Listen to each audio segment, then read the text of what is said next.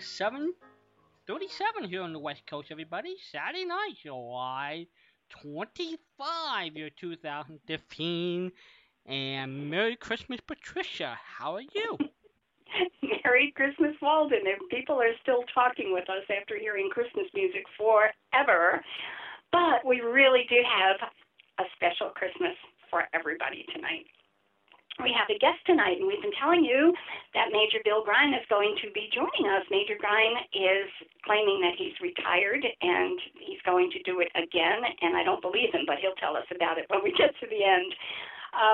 Major Bill Grine is the Marine Toys for Tots Foundation person, and we're just so happy that you could spend time with us again, Bill. How are you?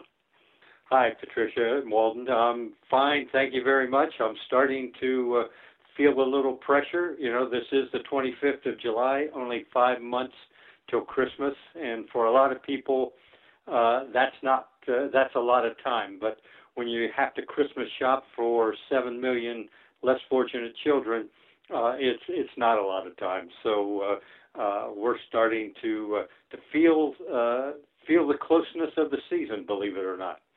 I can believe it. We were talking about Christmas shopping last week. I said we're going a little easy on Christmas this year because of so much Christmas music playing, but we did talk a little bit about Christmas last year and Christmas shopping, so this is a good time to be talking with us. We're live tonight. Major Grine, can people call you Bill? It's okay if they call you Bill. Sure, I would prefer that. Okay, great. Bill will be with us for at least half an hour. We are live. You can call in with questions. It is July 25th, 2015. So when this replays during the week, you'll know you can't call in live then. 714-545-2071. Bill, instead of asking you specific questions about Toys for Tots and its evolution, if you were introducing yourself to someone, how would you describe Toys for Tots to them? Well, it's a 68-year charity run by the Marine Corps Reserve, and it was designed back in 1947, the first year, to fulfill the Christmas dreams of less fortunate children. And unlike many missions of the Marine Corps that have changed over the last 68 years, the mission of Toys for Tots has not changed. We continue with the objective of fulfilling the Christmas dreams of less fortunate children in our country, and helping moms and dads be the heroes, be Santa Claus to their children. So we think that Marines have been and are heroes enough, but moms and dads might need a little help if they're down on their luck, and that's what we want to do. We want to help them help their children. And you do an extraordinary job. One of the things I like to do, Bill, is reassure people that when they contribute or they find a toy that they can drop off at a center that's collecting Toys for Tots, that the kids are actually going to be helped by this, that it's, something somebody's not just picking up, because we've had such a spate of charities this year that are so-called charities that are now having people spend some time in jail. I want you to tell people how effective and how close you are to the margin of the percent of the donations that go to the kids. Sure. Well, every toy that is donated to us that is new and safe, complete, we used to take used toys. We no longer do. We think that there's a safety and health consideration involved, and what we call the second-class syndrome, where a less fortunate child might think he or she is only good enough to receive a cast-off toy from some other child, and that's not so. So we only take new toys, and we find homes for them all in 760 communities across the country, and we also raise dollars, and dollars help us buy the toys we need. In other words, in some communities, we might have a lot of little boy toys and not enough little girl toys. Or we might, and this is the case every year, we get a lot of toys for younger children, maybe 9, 10 and younger, but we never get enough for the preteen and early teen kids. And so when someone will donate, make a cash contribution, that enables us to buy the toys we need in the communities, and that's important. It's also important to know that if you make a local donation, your dollars help a local child. And I think a couple things that we're most proudest of is that more than 97% of every dollar donated goes to our mission of getting toys, books, gifts in the hands of children, and slightly less than 3% goes to our cost of fundraising and administrative costs, and that puts us among the top charities in the nation in that regard, and not one penny goes to anyone's salary. So it all goes to costs that of running a large charity. So we're proud. I try to work that into every conversation, and it's important that people know that their dollars going where they want their dollars to go to. So, is there a foundation that pays the people's salaries, Bill? How does it technically for people who... this is an interesting story. We are endowed, and about 10, 12 years ago, a person, and I won't name her name, but she was very wealthy, and she made 5 or 6 donations for a significant amount of money, and the only charity that thanked her was Toys for Tots. And she also liked the fact that 97% of her donation was going to go to our mission. And so she made a significant donation, and I'm talking in the millions of dollars, to Toys for Tots. And she said, I don't want you to buy one toy with this money. I want you to take the interest and pay your salaries with it so that you can continue for always to have a 97% or better in your program costs. So she has been very good to us. We have that endowment, and we're using it exactly as she asked us to use it. So, very nice. And it helps us put more dollars into the purchase of toys for children. Because you do have expenses. This is not simply sitting behind a desk and making phone calls. You do have... Not always. Sometimes, let's say a corporation wants to talk about conducting a cause marketing fundraising program during the Christmas holiday season. They might ask me to fly to Chicago or Los Angeles or New York, and when you buy a plane ticket or a train ticket or have to stay in a hotel, those are all, and you end up raising funds from that corporation, or they end up raising funds for you. That's all fundraising costs, and we have to categorize that in that way. So you cannot. It's very difficult to have no fundraising costs at all. How do they actually schedule that with you? Do they book you 3 months in advance? I mean, let's say if it got to be October and said, "Hey, Bill, we want to see you in 3 weeks," that might be a little tight. I mean, how do you actually plan for something throughout the year like that? Well, most corporations, are thinking about what they're doing at Christmas time long before Christmas. I've even worked with some corporations that are talking about Christmas 2 years in advance.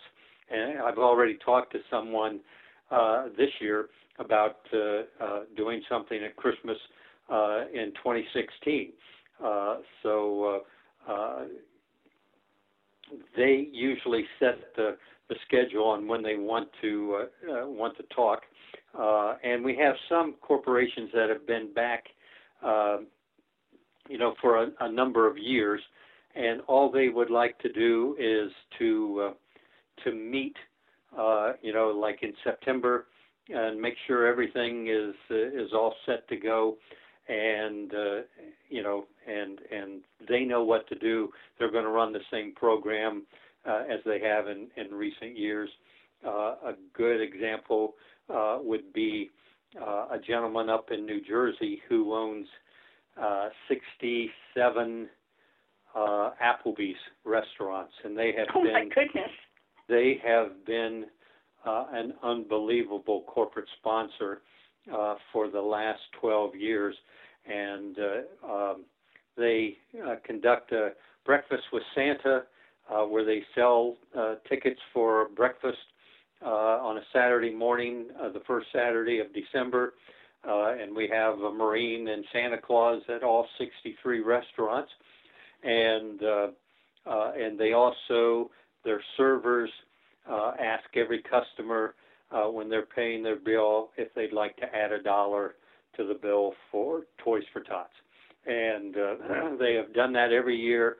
They've raised close to $3 million over the 11 years that they've been running the program, and it's just an annual tradition for them to do that. So all we need to do, they've got it down. We just touch base with them, a couple of times during the course of the year to make sure that that they are, on top of things, and that we're on top of things to support their program. So it's really important for someone to have that face-to-face time or that personal touch that you would provide. Yeah, and then if it's a first-year corporate sponsor, sometimes it's much better to just meet face-to-face and work out all the details, know who you're working with, it just seems to work better. And a lot of times the corporation will call me and ask if I could come up and see their operation and whatnot, and it's important for them to have confidence in me and the Toys for Tots Foundation, so that they know exactly who they're working with. So you remember the first one you visited 25 years ago? Oh, gee. I can't even remember what I did 25 minutes ago. So let's see. How come we were hanging on your bathroom? How come we were hanging on your bathroom mirror, huh? That's right. That was his reminder note. Was on the bathroom mirror that he was going to talk I about. always have reminders of significant things I need to do. I put a little sticky note on my my bathroom mirror, so I see it. The last thing I see before I go to bed, and the first thing I see in the morning, so that it's on my mind. So.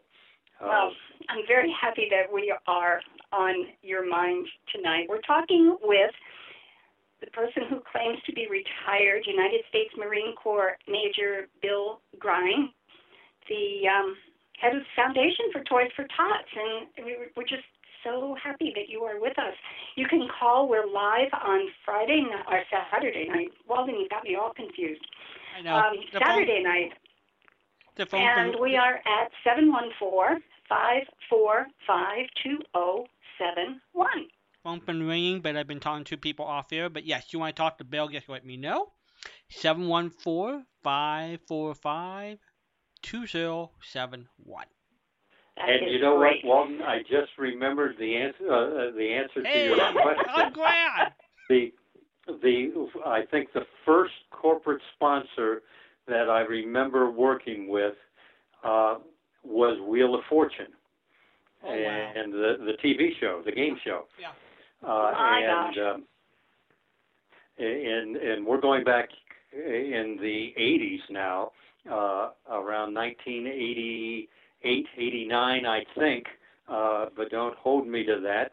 I was still in uniform then, running the program as a Marine major, and Pat Sajak and Vanna White and the whole crew had a couple of guesses, puzzles to guess, and if you called in all the money that people paid to call in on a 1-800 number or 188 number or something, went to Toys for Tots, was donated by the phone company, and Pepsi, PepsiCo, and Pizza Hut, I think, were involved, and it ended up raising a significant amount of money, and it was, I think, the first dollars that actually got to the foundation, and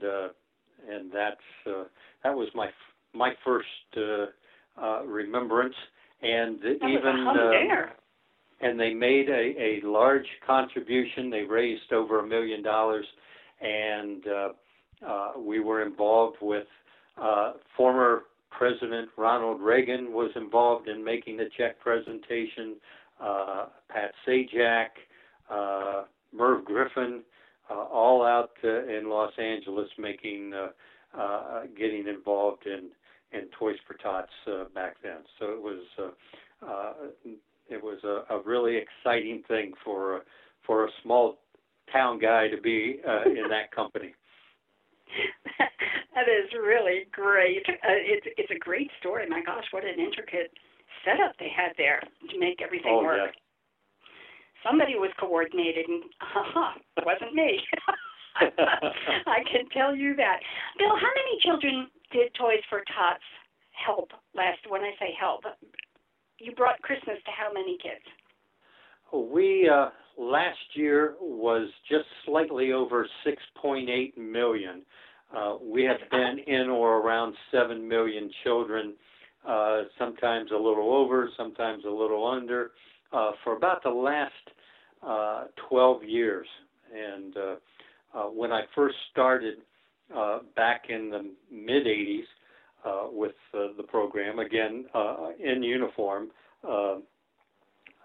we were raising enough toys to help children somewhere between 3 and 4 million a year, and so we've pretty much doubled what we were doing, 30 years ago. So, I feel good that we've been able to reach more children, and never enough toys. There's 14 to 16 million children living at or below the poverty level in this nation, and we're reaching close to half of them, and so we think that's great, but we'll keep doing it until we reach them all.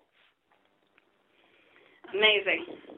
I want to talk, you've got 760 communities who have rolled up their sleeves and they've got units. Is it the correct term, unit? Yes, we call a unit. Okay. We have 155 Marine units in the major city areas. The Atlanta, Minneapolis, Miami, New York, L.A., and Seattle, and all those. And then we have some smaller communities. We have what I call over-the-hill gang, guys like myself who are retired Marines, former Marines. And in the smaller communities, maybe towns, around 20,000 to 80,000 or so, and surrounding counties. That's where a lot of our volunteers, start their Mm-hmm. program. All right. Now, within these groups, these are the grassroots people. So what people donate to the individual units in the 760 communities stays in that community. Is that correct? Yes. All toys Okay. raised in a community stay to help families in that community. We don't pick toys up. Now, if someone, for instance, a company like Hasbro, who's been very good to us over the years, if they were to call and say, we have 100,000 Monopoly games located in Los Angeles, then, they, don't mind where we distribute those. So sometimes we try to spread the wealth around when we get a large contribution of toys. So Mm-hmm. we might have some stay in L.A. and some might go as far, as the East Coast, depending on just how many we get of a certain toy. Yeah. At Christmas time, when Christmas is over, how much of what Toys for Tots brings to kids, how much of that comes from individual contributions? Well, that's interesting. Last year, probably, and it was a typical year, about 80 to 85% of the toys that we distribute, and I'm talking about 16 to 17 million toys were distributed last year. 12 to 13 million of those were locally donated toys, and the rest, the last 15% or so, were toys that we were able to raise at the foundation from nice corporations, like I mentioned, Hasbro, Hess Toys, and books as well, which make great gifts. So all those things certainly add up. I love it. This is really a remarkable number. You really do need people in communities to roll up their sleeves and pitch in here. That's where your major source of kid stuff comes from. That's where the major number of our toys come from, and we also ask folks to help us. If they own a business, especially a business with a lot of walk-in traffic, that is something that we really could use them to be a toy drop-off location. Mm-hmm. If the other things they can do to help, if possibly they buy some airtime on a radio station, they could donate some of it to Toys for Tots to get the word out to to the community where they can get toys and where they can drop toys off. We're asking people if they have vehicles, especially trucks or vans, if they'd help us pick up toys, for us, or help us distribute toys when the time comes, or sort toys in our warehouse, so we can, have toys, one section for children, 2 to 6, or something along those lines, or preteen toys, and older children's items. So there's a lot of ways that someone in a community can help, and it truly is a community effort. So we're always pleased that we get a lot of folks helping it. And a good example, and maybe our biggest program, is Atlanta. And we have every year between 1,000 and 2,000 volunteers who, people who might only come in once during the month of December, and some come in every night to sort toys or go get in a truck and go to 500 to 600 pickup points. There's just a lot of work, and it's usually in a kind of a small period of time.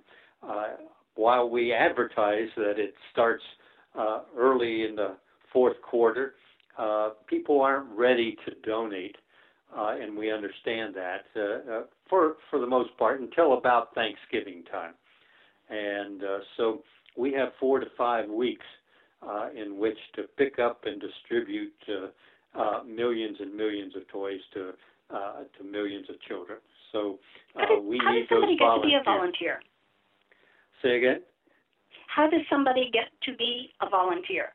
Okay, they can go on our website and look up the state and the county in which they live, and they usually will find a phone number and or an email address to send and request to be a volunteer.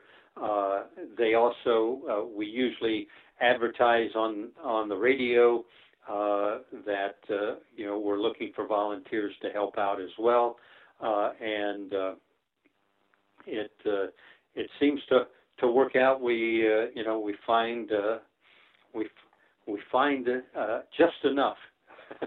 We'd like to find more. Sometimes we work some people awfully hard, but when it's all over, they always seem to want to come back because of the great feeling you get during this very special time of the year.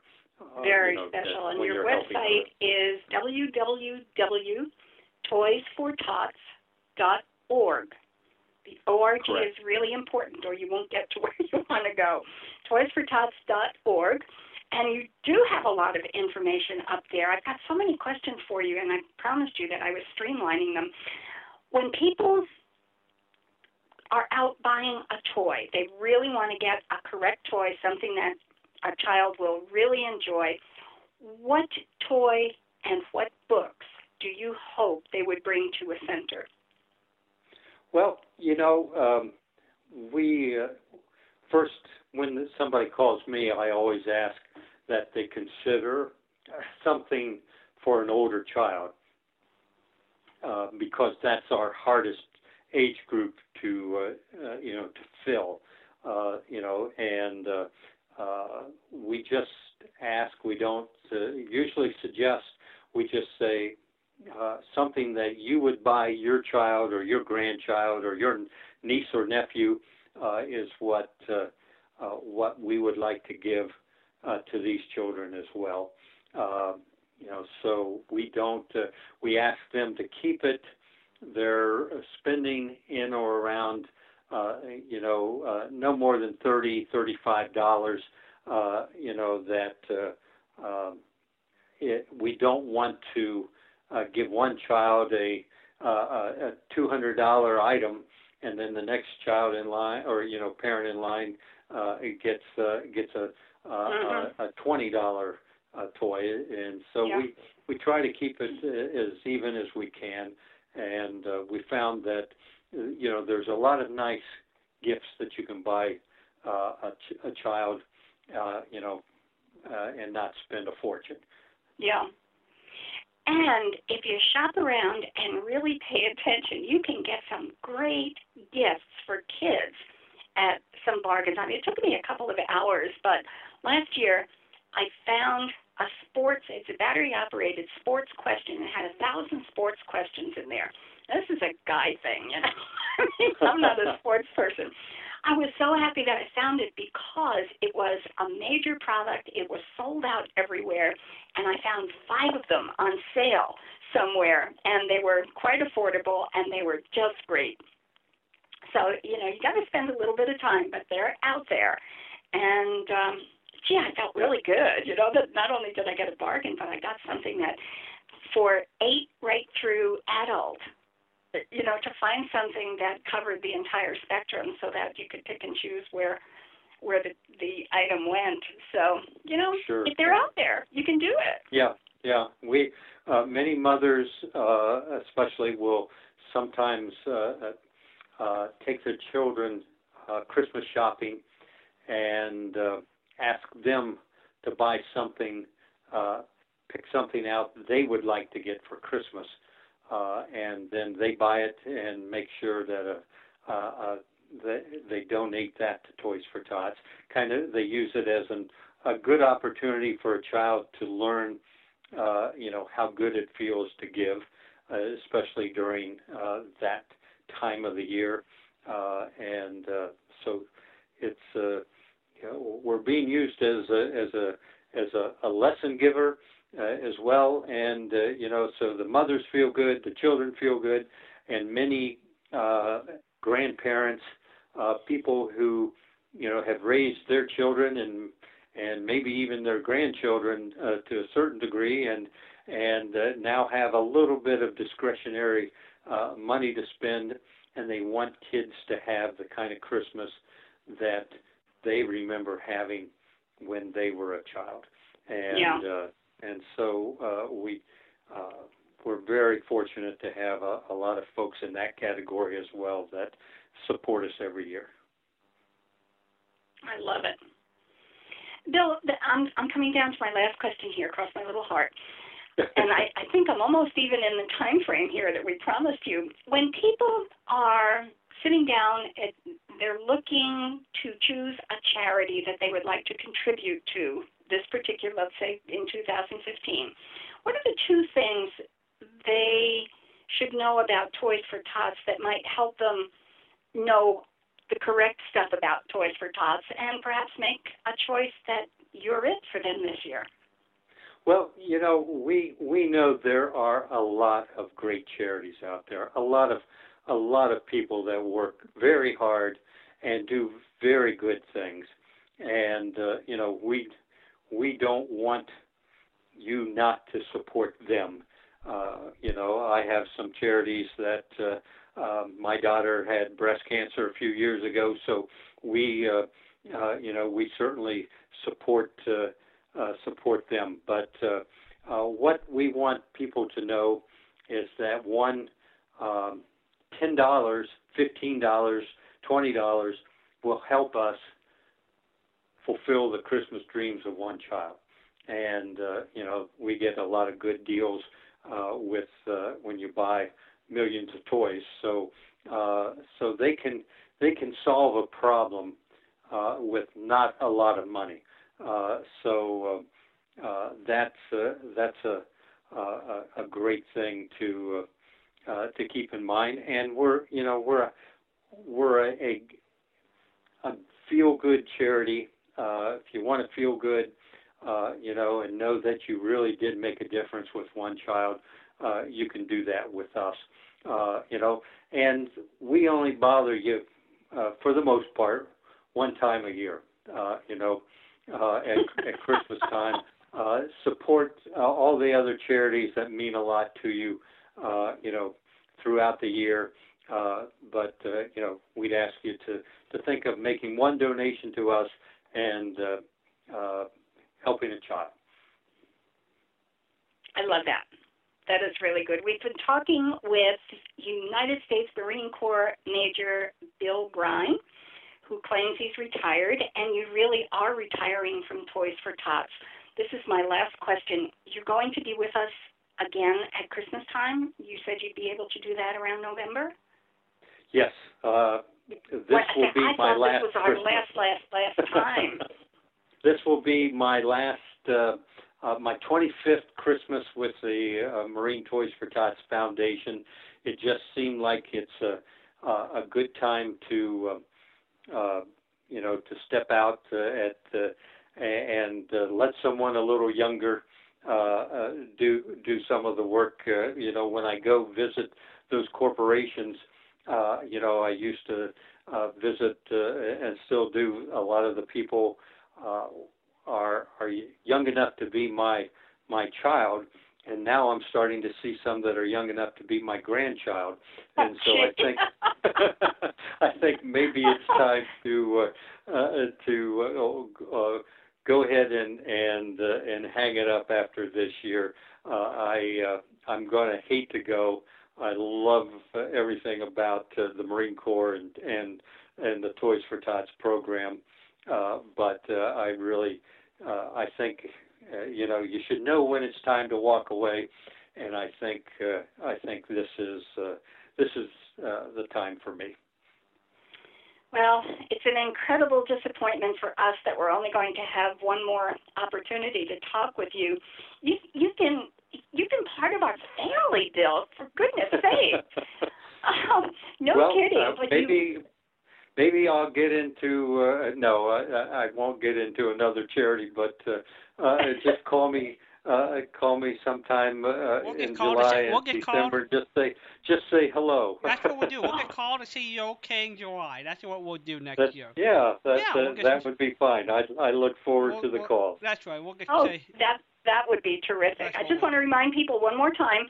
You've got toysfortots.org. And I did notice last year, maybe you've had it for longer than that, you have request a toy link up there for a parent or a family member who has a child who might not have Christmas without Toys for Tots. And you can go to the website and put in a request. That's right. People can find out how to get a toy for their child, and how to make a donation of a toy or dollars on our website as well. And those who need help, it's a little early now to call, but I would say, sadly, sometimes we get calls on December 23rd or 24th, and it's just too late for us to do anything. What we ask is that people call in November or early December and get their names on lists. Excellent. I'm finished with my questions. Did I make my time limit? You were close enough for government work. Very good. I think that's a compliment. I'm not really sure. But we will be back at Christmas time, Bill, to talk with you one more time and prompt people and give them help knowing how to get toys to kids at Christmas time. And in the meantime, it's so great to talk to you. Thank you for being with us again. Well, thank you both for letting me talk about Toys for Tots and spreading the word, and I really look forward to talking to you again in December. Terrific. Great. You have a great weekend, Bill. Thank you so much. Good night, Bill. Thank you. Good night. Good night. And we're gonna let's see here, Patricia. What do you like to do? You want to stretch for a couple minutes, or how would you like to do this? Your choice. You've got all the buttons. I know. Why don't we play about two songs? That way, in case people want to stretch, and then Patricia and I can bring people up to date. Phone's been ringing off the hook. But I said, why don't we talk to you guys after our guest? So why don't I play a little music for 2 songs, and then Patricia and I will be here to hunker down for a little while with everybody. So. Oh, yes, we will. Oh, yeah. So stand by, everybody. We'll be with you. I'll be back.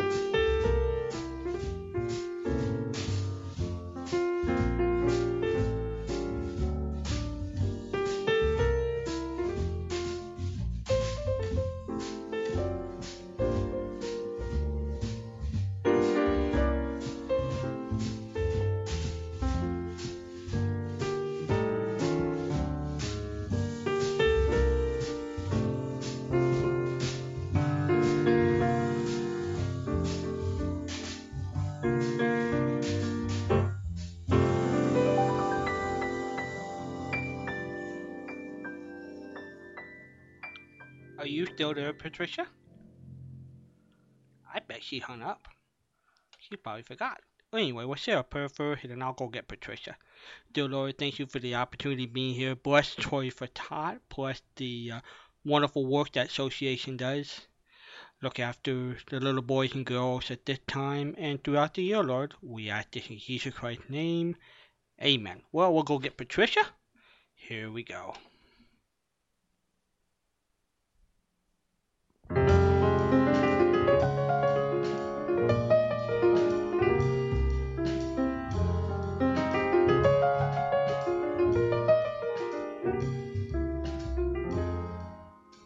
JAWS for Windows is ready. Patricia Hewitt, Bill Bragg, Bill Prime. Skype trademark 20. John Gassman, Larry, Bill Prime, Larry Bill, John Mikes, Dennis Hart, Jim Tate, unread messages, Donnie, Lee Beal, Frank Brett, Sammy Jen Allen, Tom May, Patricia Hewitt, Bill Bragg, Tommy Cook, Gloria Mc, unread messages, Harriet, Larry Cynthia Patricia Hewitt, Bill Bragg, Mike Kate, Patricia Hewitt, phone number applicate, send as invite a group call, enter, leaving menus, Patricia unloading hands, okay, enter.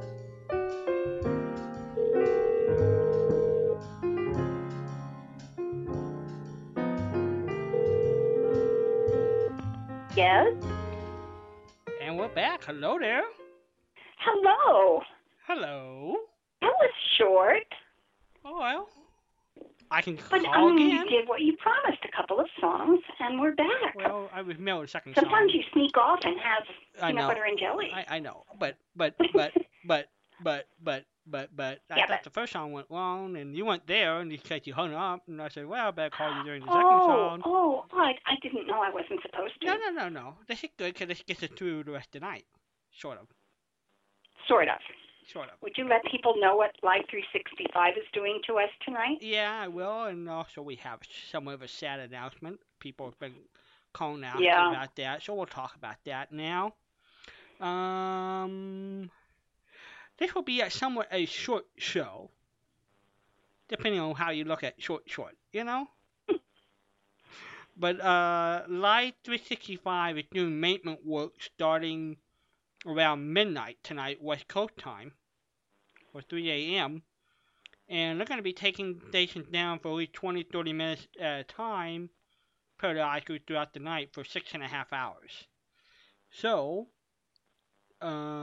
if you wake up in the middle of the night and don't hear us, well, you know why. You know, we haven't been there. You know, we haven't. We've been kind of cutting out at about 3 o'clock, 3:30. which is, that's 4.5 hours for us. And I'm the one who prompts that. I say, I'm finished. I'm pooped. You do very well, my dear. I'm just blessed to have you for the time I have you. Well, you're so kind. Well, it's true. Well, thank you. It's true. I mean, we've done enough. We did it. We did do 17 hours one day. I don't think anybody's ever beaten it. One day. Yes. I want to emphasize that was one day. Everybody should do that one time in life. But that was it. We have done 8.5. We have done our fair share of 8 hours, 7 hours. So we've done some biggies. I don't know how we do it, but we have done it. It's amazing. We have done it. They just sort of took off by themselves. That's true. So you have an announcement to make about Peg? Yes, I do. I known this for about a week to 10 days, probably 10 days ago. That Peg Lynch, the wonderful comedy writer from the great state of Nebraska, has to get that in. You know, everybody good for Nebraska. Smile, Patricia. I'm smiling. Okay. You can't hear it. Okay. You can't hear a smile. I know. Passed away last night at age 98. A lot of us are hoping she was going to make it to 100, but she had hip surgery in May, and the last week or so went in serious decline. We knew about it. A few of us knew about it, that she was put in hospice at home over a week ago. So we've been somewhat on the quiet visual. Yeah, but her daughter, who lives in England most of the time, uh, of course, she was here with her mom, put a wonderful, interesting Facebook notice. And if you go to peglynch.com, you can click on, look at her Facebook, mention. But anyway, we lost Peg last night. And what a interesting talent. She wrote over 10,000 of those scripts. That's a few, isn't it, Patricia? 10,000 scripts. It's an intimidating number of scripts. 10,000. And she did the series locally in the 30s. It went national on the ABC Radio Network in 1944. Richard Woodmark was her co-star. He just couldn't wait to get out of town because he wanted to move to Hollywood. So, she was she wasn't heartbroken, let's put it that way, when he decided to go to Hollywood. But they found Alan Bunce, and Alan did it until he passed away in '65. And through different revivals, you heard different years. In the 50s, she was on the Kate Smith TV show for 5 years. She did it in the 60s with Monitor. She did it on different series in the 70s. And she was very active through the conventions. And especially, she and Polly Bear connected so well. They would do it so well together. And so next Friday, we probably did the last interview with her. We did it on Skype, John, Larry, and I. And we'll feature one of the interviews we did with her. We'll probably feature the series that the BBC did on her. Her mom helped produce, her daughter helped produce that. It's an interesting piece of documentary. She talked about the time. And I think, Patricia, you might remember me telling you this story. There was some senator from Massachusetts that wanted to take her out. And she was just too busy. She said he was just an avid fan of the show. And she turned him down. And that was John Fitzgerald Kennedy. So, what can I say? Anyway. You just never know what you're saying no to. You don't. I mean, if you say no, you never have an opportunity to find out what it would have been. That's right. So anyway, so we just wanted to mention that. And tomorrow, John will in rehearsal, so it will be Martin Graham, monthly spot at the top of the show. And we'll see what else we get to after that. But our Peggy Lynch celebration will be next Friday. So there. Merry Christmas, Good Patricia. Stuff. How are you? Are you I good? am fine, thank you. Good. Are you okay? I feel like little Honey on Comic Man Weekly. I'm just in love with that little child. I still have not looked up in John Dunning who played little Honey in Comic Weekly Man. Comic Weekly Man had a little sidekick who was a little girl named Honey, and he would read the comic strips, and she would help him and ask questions. The most adorable character. I mean, really lovable. You just want to put your arms around this little character and give her a hug and a kiss. And it's probably a 98-year-old woman who's playing the role. Well, but it sounds just like a... Do you know who played it? Well, that's why I suggest, why don't you get the book out now, and can we look it up now? Well, we can look it up now, but I have to put the phone down in order okay. to do it because I'm on a handheld phone Go ahead, that will walk with me, but maybe. Okay, put the phone down. How ambidextrous I am. You can do that while people are calling in at 714-545-2071. That's 714-545-2071. Can you believe it? Next week we're into August already. No. And that's always interesting that we'll be looking upon the 70th anniversary of the end of World War II starting next month. Hello there, caller. You're on there. Hi there. Hello there, Ron. Turn that down. There we go. That's helpful. We appreciate Yeah. that. I don't need that up. How are you doing? It's warm. It's warm. Uh, And most people probably kill me what it is. It's probably 70 degrees, 78 degrees. But I'm just ain't used to it being like that. Somebody might tell you what it is. Hi, Ron. Comedy Man Weekly is not in John Dunning. How could that Was be? it a radio show? Yeah. Okay. And it was a wonderful radio show. It ran for a long time. Let me see what I can pull up about it. See, the problem with that was that there were so many things he had to leave out of that book. True.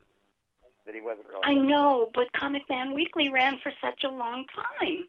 Can you imagine his original manuscript? You know, Ron, how many pages his original manuscript was? A ton of them. I heard it was a lot. Take a guess. How many pages?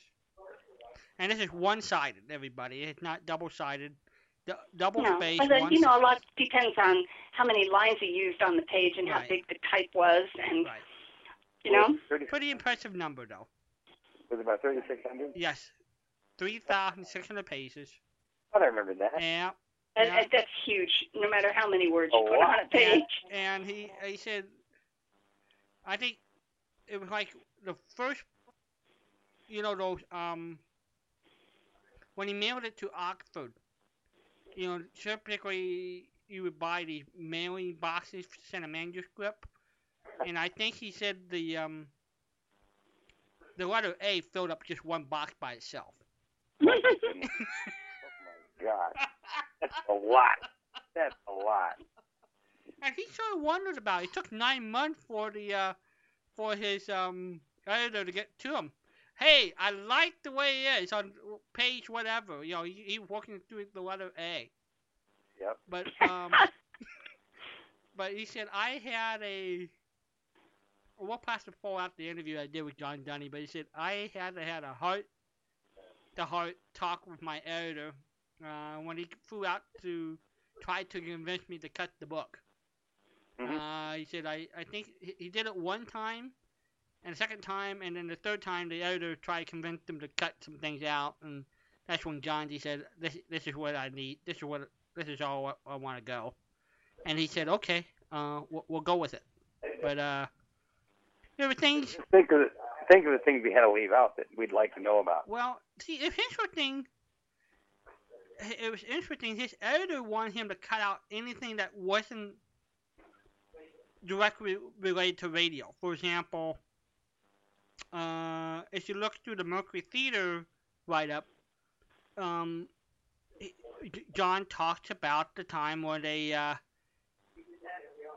the incident where they had to do the stage, the Mercury Theater stage, not on the stage, but in the audience.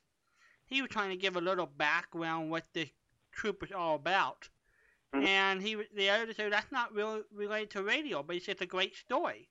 But he said, I think you need to know some background. And so they had to go back and forth. What was directly related and what wasn't to radio. And John wanted to at least give some background to every show, even though it wasn't directly related to the radio broadcast.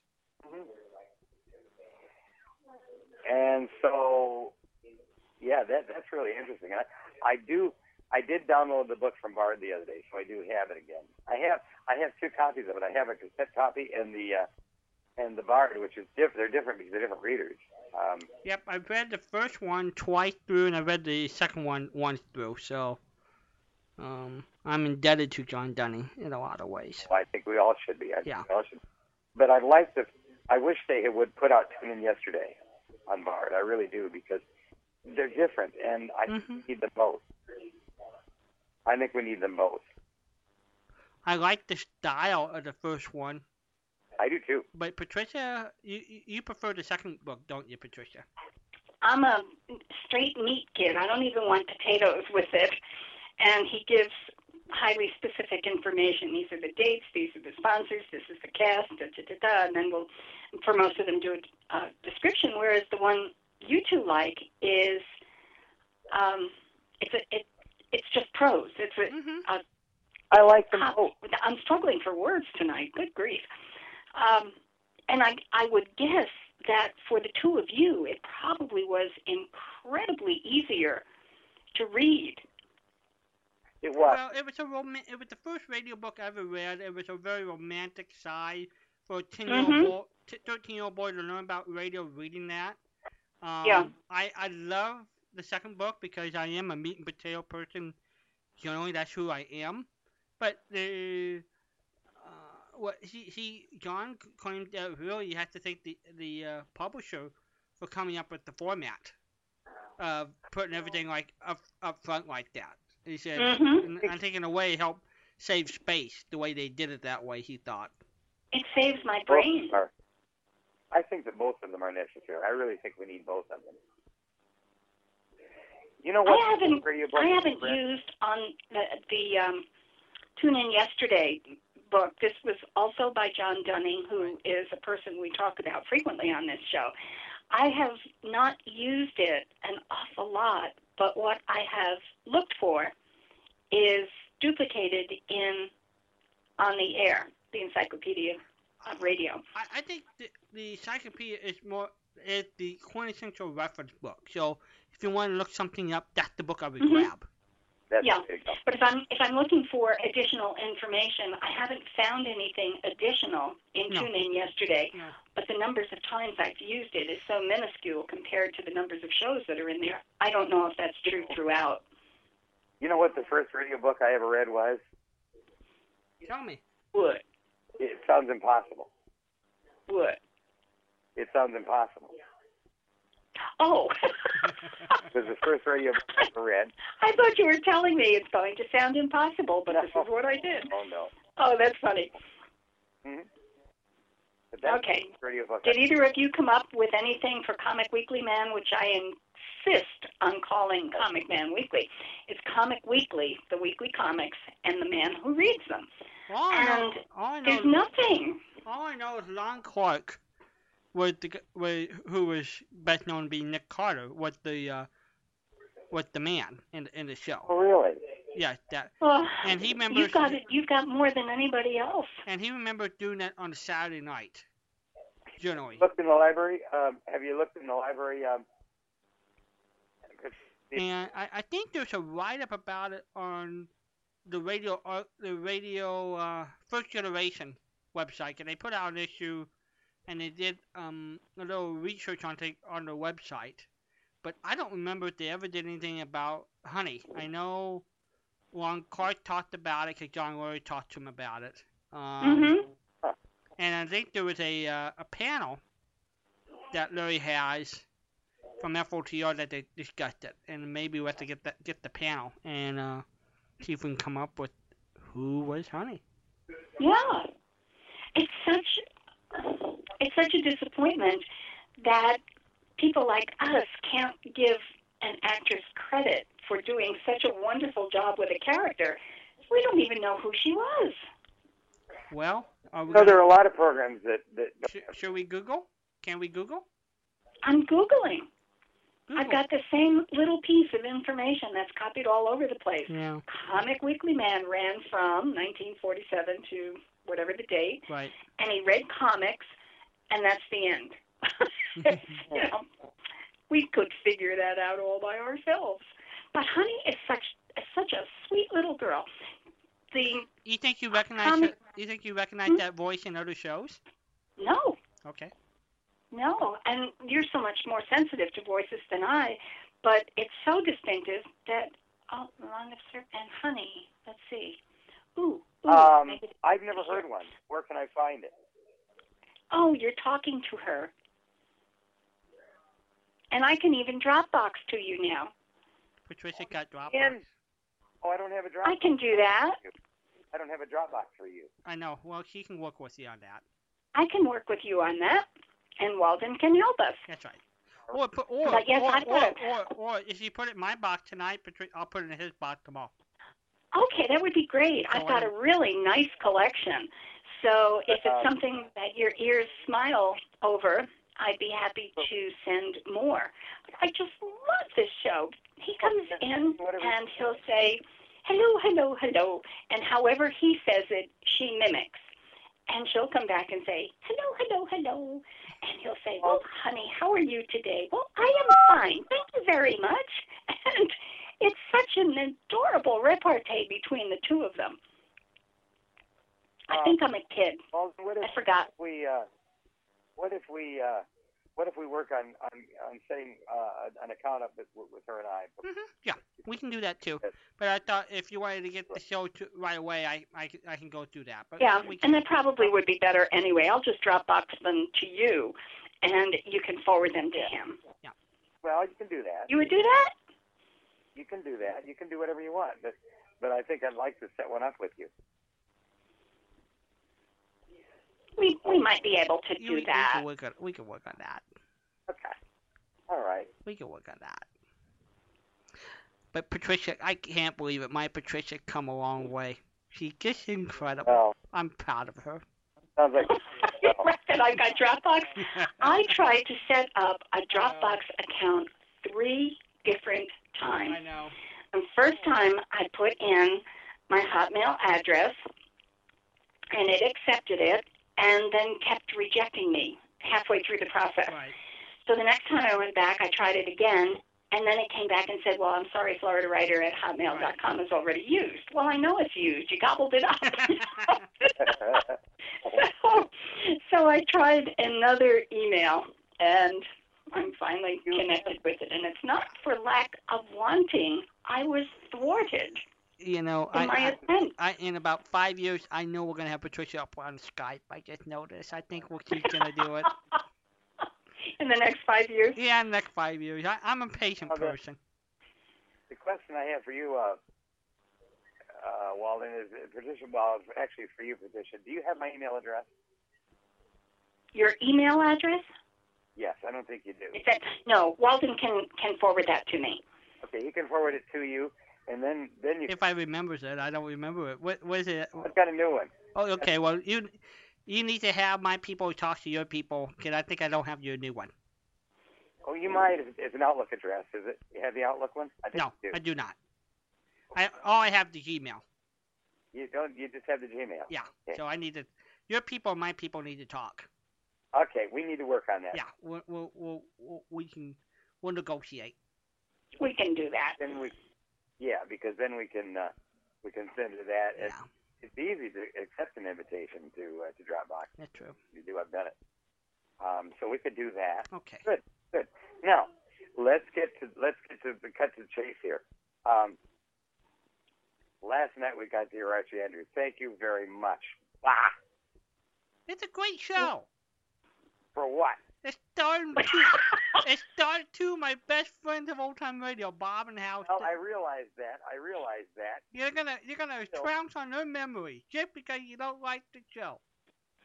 Well, I don't like the show. Well, I think you're taking this for a walk on a leash, Walden.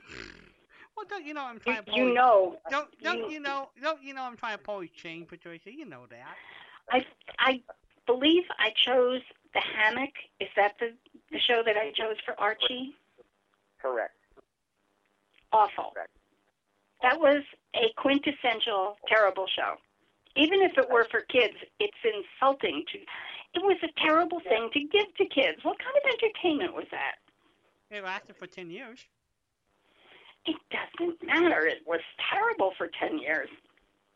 It was. It really was awful. Archie Andrews was a radio program that came up after, and it was shaped after with the same characters as the Archie comics. And the writing was a younger child's version, or attempted to be a younger child's version of the Aldrich Family, which was a really quality show. It was. And the Aldrich Family. Yes, and I'm not really. Yeah. No, I'm not. Okay, I thought you were going to say, oh no, that one's terrible too. The Aldrich Family. It's really one of my favorite shows. I just love the characters in that. Archie was a bomb from the get-go. May I ask a question? Yeah. It was so bad that they had to had to prompt the kids to laugh and cheer in the audience. May I Now ask? it's pretty bad when you get a live audience and the kids don't want to do this on their own. They have to be prompted to laugh. May I ask a question? What? The show was on for 10 years, Yeah. starting in 1943. Yeah. It was on for 10 years. In the summer of 19 That's what I said, right? in the summer of 1948, Mm-hmm. Kraft Food picked it up and was the summer replacement for the Great Gildersleeve. Did it sound as bad as the original? We have some of those shows, yes. It does sound as bad. Yes. So my question is, why would Kraft do that? I do not know. They were advertising macaroni and cheese? Yes? Yeah, probably, yes. Yeah, I mean, that's a kid food. And grown-ups like it, Wait a too. minute, but wait a minute. I it's like kid macaroni food. and cheese. Yeah, as I said, it's a good grown-ups like it, too, but Yeah. it's a kid food. Kids love macaroni and cheese. Yeah. So, but why they would choose that particular show? There had to be other kid shows. Well, I think you I could. mean, certainly there was at least one other kid show who would have appreciated Kraft as a sponsor. Yeah, but why would they choose that to replace the Great Yeah, but- Gildersleeve? Again, please? They did that one to replace a night. They put nighttime to give Great Gildersleeve the summer off. I think they did it to make everybody grateful that Gildersleeve was coming back. They must have. There sometimes is great method in madness. Either that, or they were desperate. So you think, or how Perry chose it for job security. He wanted to make sure it wasn't going to be bumped off. In this Exactly. Okay. Yeah, that sounds good. That sounds good. Yeah. Awful stuff. Well, thank you, Ron. We're on the same page this week, I take Yes, it. we are. Yes, we are. Now, I found a very interesting program today. That, Yes? thought that was very interesting. I'm trying to think of the name of it right now. It was forgot. Right. I know what it was. Yeah, good old what's his name? I'll never forget him. Wayside Theater. Oh yeah. That's a new one for me. Really? Hmm. We have. There are millions out there. Millions, or as Millions, Carl Sagan would say, billions and billions. This was pretty good. And what was it? Wayside Theater is the name of the program. It's a light comedy thing, like pretty much like First Nighter. Uh-huh. It was a Chicago series. It was Chicago series. some episodic dramas, some light comedy. Owen Soleil was in it, and a lot of the shows we have. I thought I recognized that voice. A lot of the disc we have is from his disc that he gave us back. So How many are there? I only found 7 of them. that's about what there is. Come on. He didn't have when I went through boxing up. That's about what there was around. Oh my, only 7? Yeah. Oh. Well, everyone is potential to be a Patricia victim because Olin Soule did an audition program. Yes. The word lucky is in the title. That's but right. I can't. Yes, it was one of the worst auditions of all time. Yes. Really? Okay. Yes, so that's going in the next batch. Because it awful started shows. the guy who played Captain Midnight, Bill Sousa and Owen Soleil. They did like 3 or 4 auditions of this series called Lucky Something Else, and it basically featured them as hobos.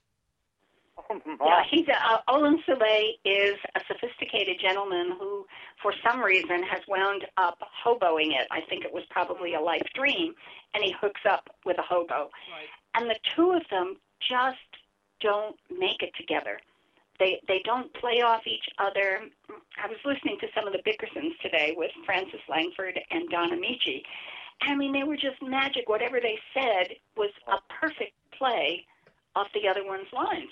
And there's nothing of sync. There's no syncing in it. Just it's bad. Well, Ron, you'll love it. Now you can see why there was several attempts for that series, several auditions. 'Cause I saw that. Please, would you look at it just one more time? Yeah, that's what they did. They kept working on it, reworking it trying to make that show work. It was, you know, How many editions I did you don't have? recall the dates on it. Do you? About 38 or so, 37. Yeah, it was pretty early. And at least 3 auditions they tried. How many do you have? Wow. Yeah. You know, the sound quality is good. It's the show that stinks. Right. Really? Oh my. Yeah, I mean, you're going to love it, Ron. Now, we're talking about the Friday night awful shows. Mhm. Every Friday night, Patricia shows up with a show that never should have shown up. And we play a half an hour of really terrible radio. And then people like Ron call and say, I don't agree with you. Or, gee, that was really awful. And she usually does pretty well. But what's in She usually does she usually does an awful job, yes. But once in a while she misses the mark.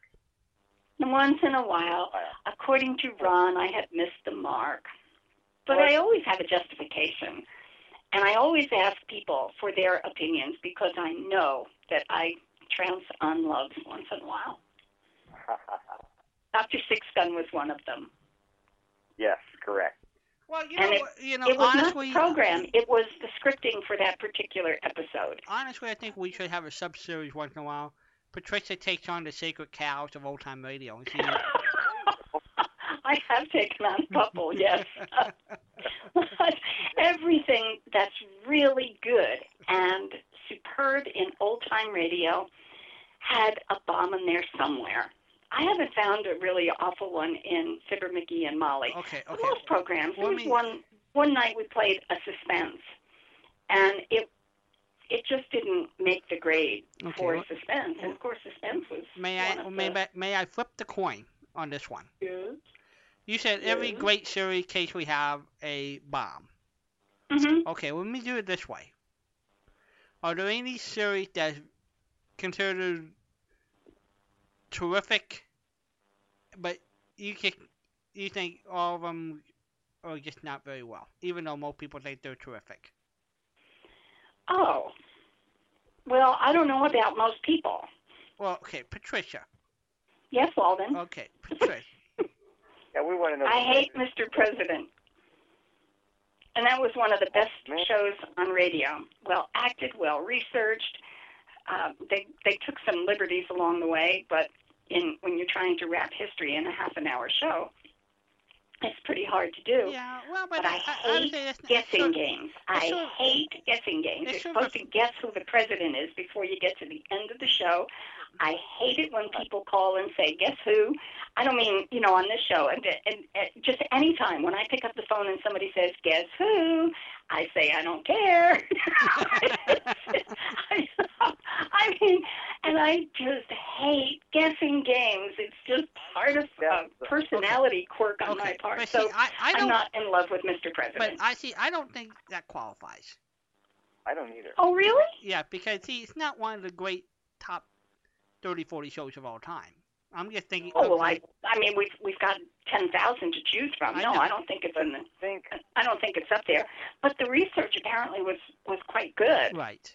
It was, and I think that I got to tell you, I think that part of the charm of the program for me was guessing who the president was. I really enjoyed that. And a lot of people enjoy that. They say, oh, I recognize that. Oh, that's a good clue. I don't want clues. I want to know the answer, you know? Okay. May I ask a really big question here? As long as it's not guess who. Well, it is, because you say you don't like guessing games, right? No. Okay. Why? Well, it depends. Well, tell me what you're going toward. Why? I'm setting a trap here. Yeah, I figured. Why wouldn't that surprise me? Yeah, well, we've been together long enough. You know me, so I don't bite too hard. Okay, where's my trap? Why do you love detective and mystery books so much? Oh, that's not a guess who. That's an unravel a mystery. That's not a guess. That's a Sherlock Holmes will say, okay, you've got to eliminate all the things that it cannot possibly be, and what's left is the answer of what is. So no, it's not a puzzle. Mm-mm. So It's a mystery said, investigation. if somebody said, "Hi, this is not Fred. How you doing today?" Then that would bother If you. somebody called and said what? Hi, this is not Fred, Yeah. and just have a conversation with you. They didn't ask No, you. he wouldn't. Well, No. I'm No. I'm No. Allow me to reiterate. Or iterate. I looked at the difference between iterate and reiterate, and I think iterate is say it again, and reiterate is to say it a third time. In any event, I am iterating, reiterating. No, I don't want to do that. Oh my. Well, I'm just trying to figure out how can we No, we transfer don't. that into other parts of your life. We don't have to do that. Okay. We really can manage to get to the end of life without it. I'm not having a good time without chocolate, but I can live without this. Oh my. Well, by the way, we need to go another direction here for a second. I didn't realize until the other day, and I was reminded of this by Jim Taylor, by the way, that John Dunning had written some detective book mysteries. Oh gosh, yes. And I Was found he got 9 out? No, that was Elliot Lewis who did that. How many? 7. How many does Dunning have out, Walden? 6, 4 or 7. 5, something like that. I was 6. 6. I was 6. Mm-hmm. And I have them. I haven't read them yet, but I pulled them the other day. Cool. Well, your job is to see now. Jim is doing book reports for us. I would like you to do a book report without giving away the ending, but an opinion piece. Yeah, Jim said if he gets in tonight, he got the book done that he read about Bobby Fischer for us. Yeah. Oh, really? Yeah. Oh, great. Bobby Fischer, the chess player. Yep, and then next week he's already read the book on the letters, so he was going to give his book report for that. Oh, my goodness. This is great. He told me about that he read that. We talked about that yesterday. And he has some very interesting opinions on that. I'm sure you'll find them interesting. Good.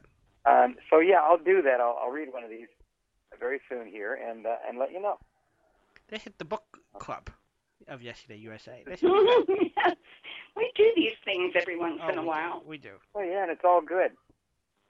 I mean, after all, our Patricia just read Huckleberry Finn here the last 18 months or so. So we're I know. I have missed out on so much. And what's your feeling? What if you're feeling now on Mark Twain? You've read both Huckleberry and Tom Sawyer. What's your opinion? And I read a couple of others as well. So what's your thinking of on? I really enjoyed it. I'm sure there are some works that I would set aside in favor of some other stuff, but what I've read so far is really cool. Great. So would you say it's part of the Americana classic? What? Well, what's your definition of Americana classic? Well, I'm thinking it's one of the great. Huckleberry Finn is probably considered, some historians probably considered the great American novel. Well, maybe not the, but one. Yeah. Mm-hmm. No, it was. I'll have to ponder my comments on this. It was a great snapshot of American children's minds, how kids' minds can go into overdrive and have such exciting adventures. I think probably Samuel Clemens never grew up. Part of him never grew up. You may be right. Yeah, and he could reach in and actually behave like a kid in his writing, and that's what made it seem so real and fun. Fascinating. Yeah, that's good. Yeah. So that's your assignment. I'll work on that. I'm not sure exactly when I can get to it. I've got some other stuff on the table here, but I'll do it as soon as I can here because I have it here, and I pulled it from Bart, so I don't have to send it back. That's all good. Okay. I packed up a box for you today. Uh-oh. We packed up a box for you here. And the other day. And running up to Jerry's place here, and so stand by, Ron. The boxes will be Got one. falling from the sky. I got one the other day, by the way. Well, good. Good. Well, you're gonna get. I think the count now is 32. Well, just brace yourself. Start clearing out some space for me. Oh, brother. Uh-oh. I'm going to help. Uh-huh. Oh, no. Oh yeah. Oh, yes. Oh yeah. Oh, yes. Oh, my. No, Well, that everybody's too. taking revenge on me. Is that it? Hmm? Everybody's taking revenge on Well, you're the one with the biggest house in the family, so we're just gonna pack it with stuff. That's all. He's got the biggest house, so when we make our grand tour of the country, he's got room for us. Yeah, we can. Well, go- not anymore. We filled it We up. filled it up. didn't we? You don't have any room left. It's full of boxes. Yeah, maybe not. Okay, Wow. we'll let you know. Okay, well, you behave yourself during the week, and I will drop some Comic Weekly Man shows in Walden's Dropbox, and he'll get them to you. I will thank you and thank him. And then, as I say, we do need to set one up so that we can do this ourselves. And because there are probably things I can send you. Cool. Everybody wants to help Patricia. Oh, yeah. Yeah. Oh, yeah. Okay. Well, you have yourself a great week, and stay dry and stay safe.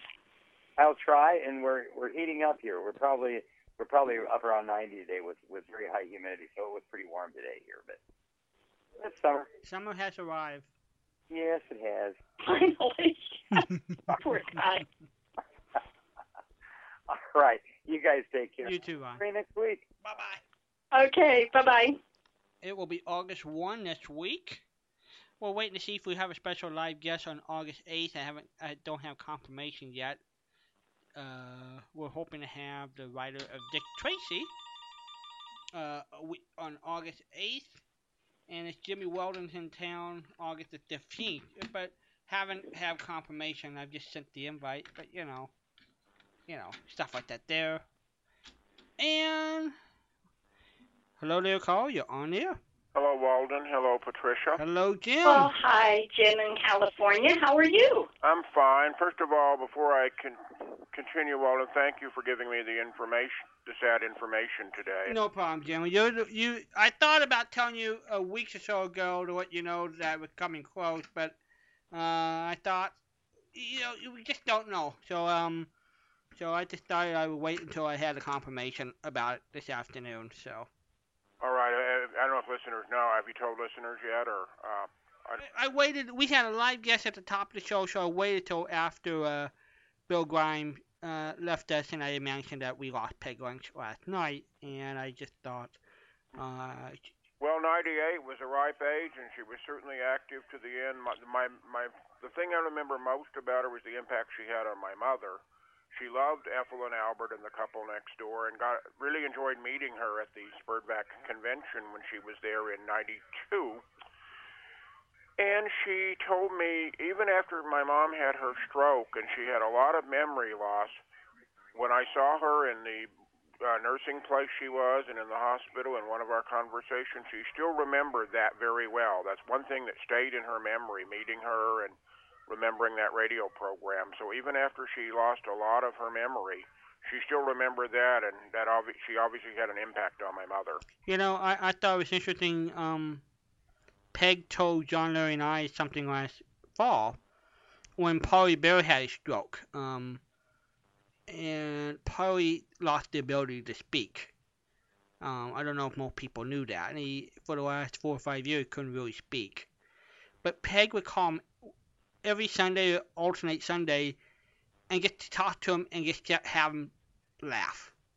He could still laugh. And so that's one thing she always did. Because they worked together so beautifully when they went over the country to do the couple next door or Ethel and Albert. But that was... What a sweet thing to do. Yeah, she just... And it was so sad because Polly's wife had a stroke, so she wasn't really communicative. But it was just a way of Peg being in touch. She just wanted to give probably some chuckles. And it was such a warm-hearted radio show. I mean, and you know, some people say, how can you do a story about, say, lost car keys? And it wasn't so much the situation that made the show stand out. It was her dialogue between her and him. It was the dialogue. She just had an amazing ability to do this dialogue and can turn what may seem like an ordinary situation into something truly funny. Mm-hmm. Yeah. It definitely had a Midwest flavor about it. I think I enjoyed it. My mom loved it. I think because Peg was from the Midwest, I think it had a lot of Midwestern characteristic to it. And she wrote it all herself, everything. Yeah. And I understand, didn't she say in an interview she did her writing like at 4 a.m. or something? I wouldn't be surprised. She didn't. They even had it on television for a while in the 50s as a feature on the Kate Smith show, and later she even did short skits on Monitor in the early 60s, 63 to 65, and I heard her say in one of your earlier interviews with her, I think it was you, or may have been Hartford, that when it was on television, one season, it was a summer replacement for December Bride. Mm-hmm. Actually got higher ratings than December Bride did. And I think we should know her aunt on the show was Margaret Hamilton. Who? Margaret Hamilton was her aunt. Real aunt? Yeah, was her aunt on the radio show. Oh, that's right. I forgot that. And of course, more people would remember that Margaret Hamilton being the Wicked Witch in The Wizard of Oz. Oh, yes. But she, for a good long time, played her Aunt Effie on the show, and that was a character that they wrote in. And it was funny because, and my mother liked Aunt Effie so much because she reminded her so much of her mother. Aunt Effie would say things like, when they would be planning a trip out and they were debating whether to go or not, and she says, well, you don't have to take me. I can just stay home. I don't mind being left alone. Knowing darn well they're not going to leave her at home. She would say things like that. Well, here's the thing that Peg mentioned, that the interplay of Ethel and Al was based upon the interplay of her and her mom. Because she lost her dad. In that horrible flu epidemic. And, yeah, very young. And she didn't get married until late 1948. So here she was trying to write a husband-wife situation comedy series, and basically said basically the relationship, the interplay was sort of like what my mom and I would have, and so she was basing the dialogue somewhat and just transferring it over. And yes, indeed. And of course, I found it interesting that when she played on The Couple Next Door, I guess because NBC or ABC had the copyright name of Ethel and Albert, they couldn't use that, and they became Mr. and Mrs. Piper. No first names on either person, just Mr. and Mrs. Piper. Well, it could have been maybe when she was with Kate Smith, maybe they couldn't get a release of the name yet, and that's why they had to go. And I guess to each other as dear. They just referred to each other as dear on The Couple Next Door. But it was a very warm-hearted show, and she later even tried to she revived it for a brief time on NPR in '73, and then they had that attempt to revive serials in the mid-'70s, and one of the four was called The Little Things in Life that she did with Robert Dryden. It also was adapted in other languages. Right, and then at the conventions, she and Parley made a wonderful team. They did. Albert. Yeah. Just absolutely great. Yep. Well, let's see. A couple of things before I get to my book review. Mixed opinions, Patricia, on Tune In Yesterday versus On the Air. I like both books. They're just absolutely required for any old-time radio fan. Mm-hmm. The thing about Tune In Yesterday is it had more of a narrative style. Yes. Both books did, but there was I guess you kind of like the first book you read on the subject, and that's very important, and you enjoy that, and you think about the characters you do, and you like the references. There are some differences on a couple of shows, and one that stands out, The Cavalcade of America. There are things in the first book that weren't in the second book, and there are some things in the second book that weren't in the first book. So you learn something by reading both books. Yeah, yeah. Well, the narrative style is relaxation reading. And when I'm looking for information, I appreciate it's an almost academic style of the presentation of the nuts and bolts of the show. And then he goes into a narrative about the show, and I really appreciate the nuts and bolts up front. So that puts on the air the Encyclopedia of Old Time Radio on the top of the two for me. Well, for example, I'll give you what I mean about the two examples of Cavalcade. Yes. I'm sorry, I interrupted you. I apologize. Yeah, okay. And Tune In Yesterday, he talks about on Cavalcade of America how listeners they were doing a story about Lincoln's funeral train, and a listener was able to spot that when they used a sound effect record, they used the brakes of the train were like, automatic brakes. And a listener pointed out to the Cavalcade producers that that type of train did not exist when Lincoln's funeral took place. And the listener spotted that, and they corrected, I guess, that in future shows. And in the second book, we learned about the reason for DuPont creating Cavalcade because of their dealings with munitions in World War I, and apparently they were considered, guilty of like war profiteering and the like. And it was a good public relations thing for DuPont to create the series. And that wasn't in this first book, and the train incident wasn't in the second book.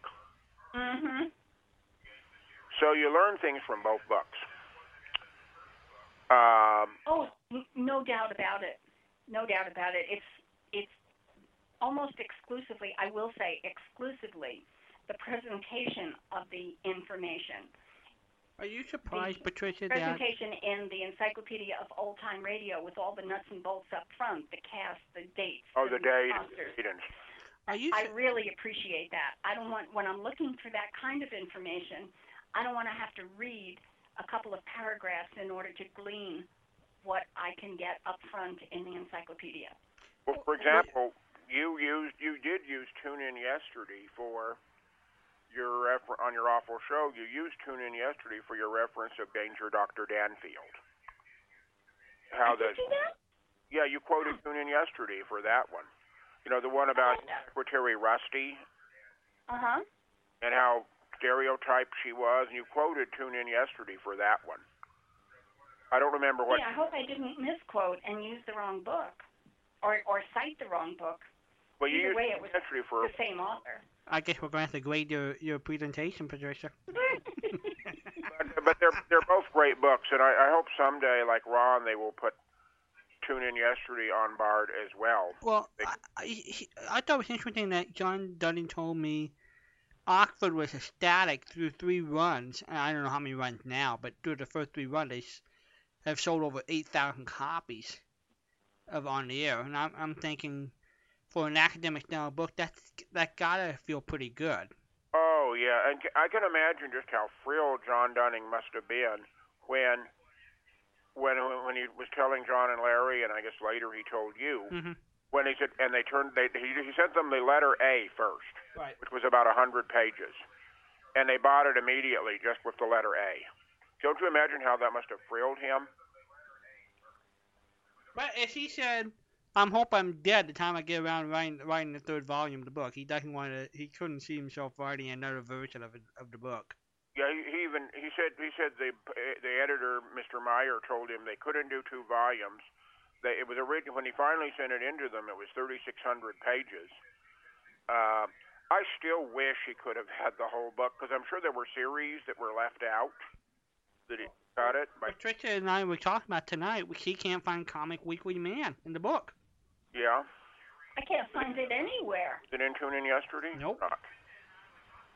It's nowhere. Let me go check Tune In Yesterday. But because it's such a long-running show, at least I would have thought maybe dates and actors. Well, for example, another one that was not in on the air, and I don't remember about Tune In yesterday, but another one of your awful shows, I didn't see Diary of Fate in on the air. Ah. It wasn't in.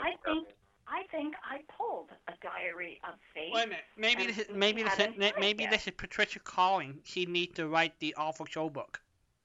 That's an idea. So, the book, the show that didn't make Dunny book. Opinion. Here are the things that never should be.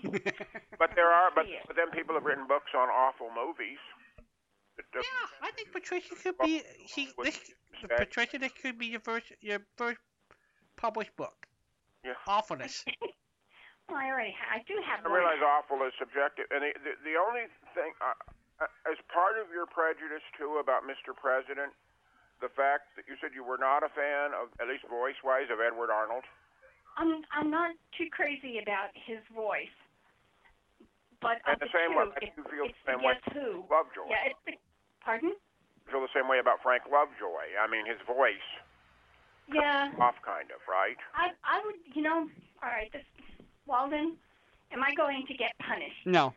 I'll protect you. I vow to protect you of all time. I'm going to get fun poked at me.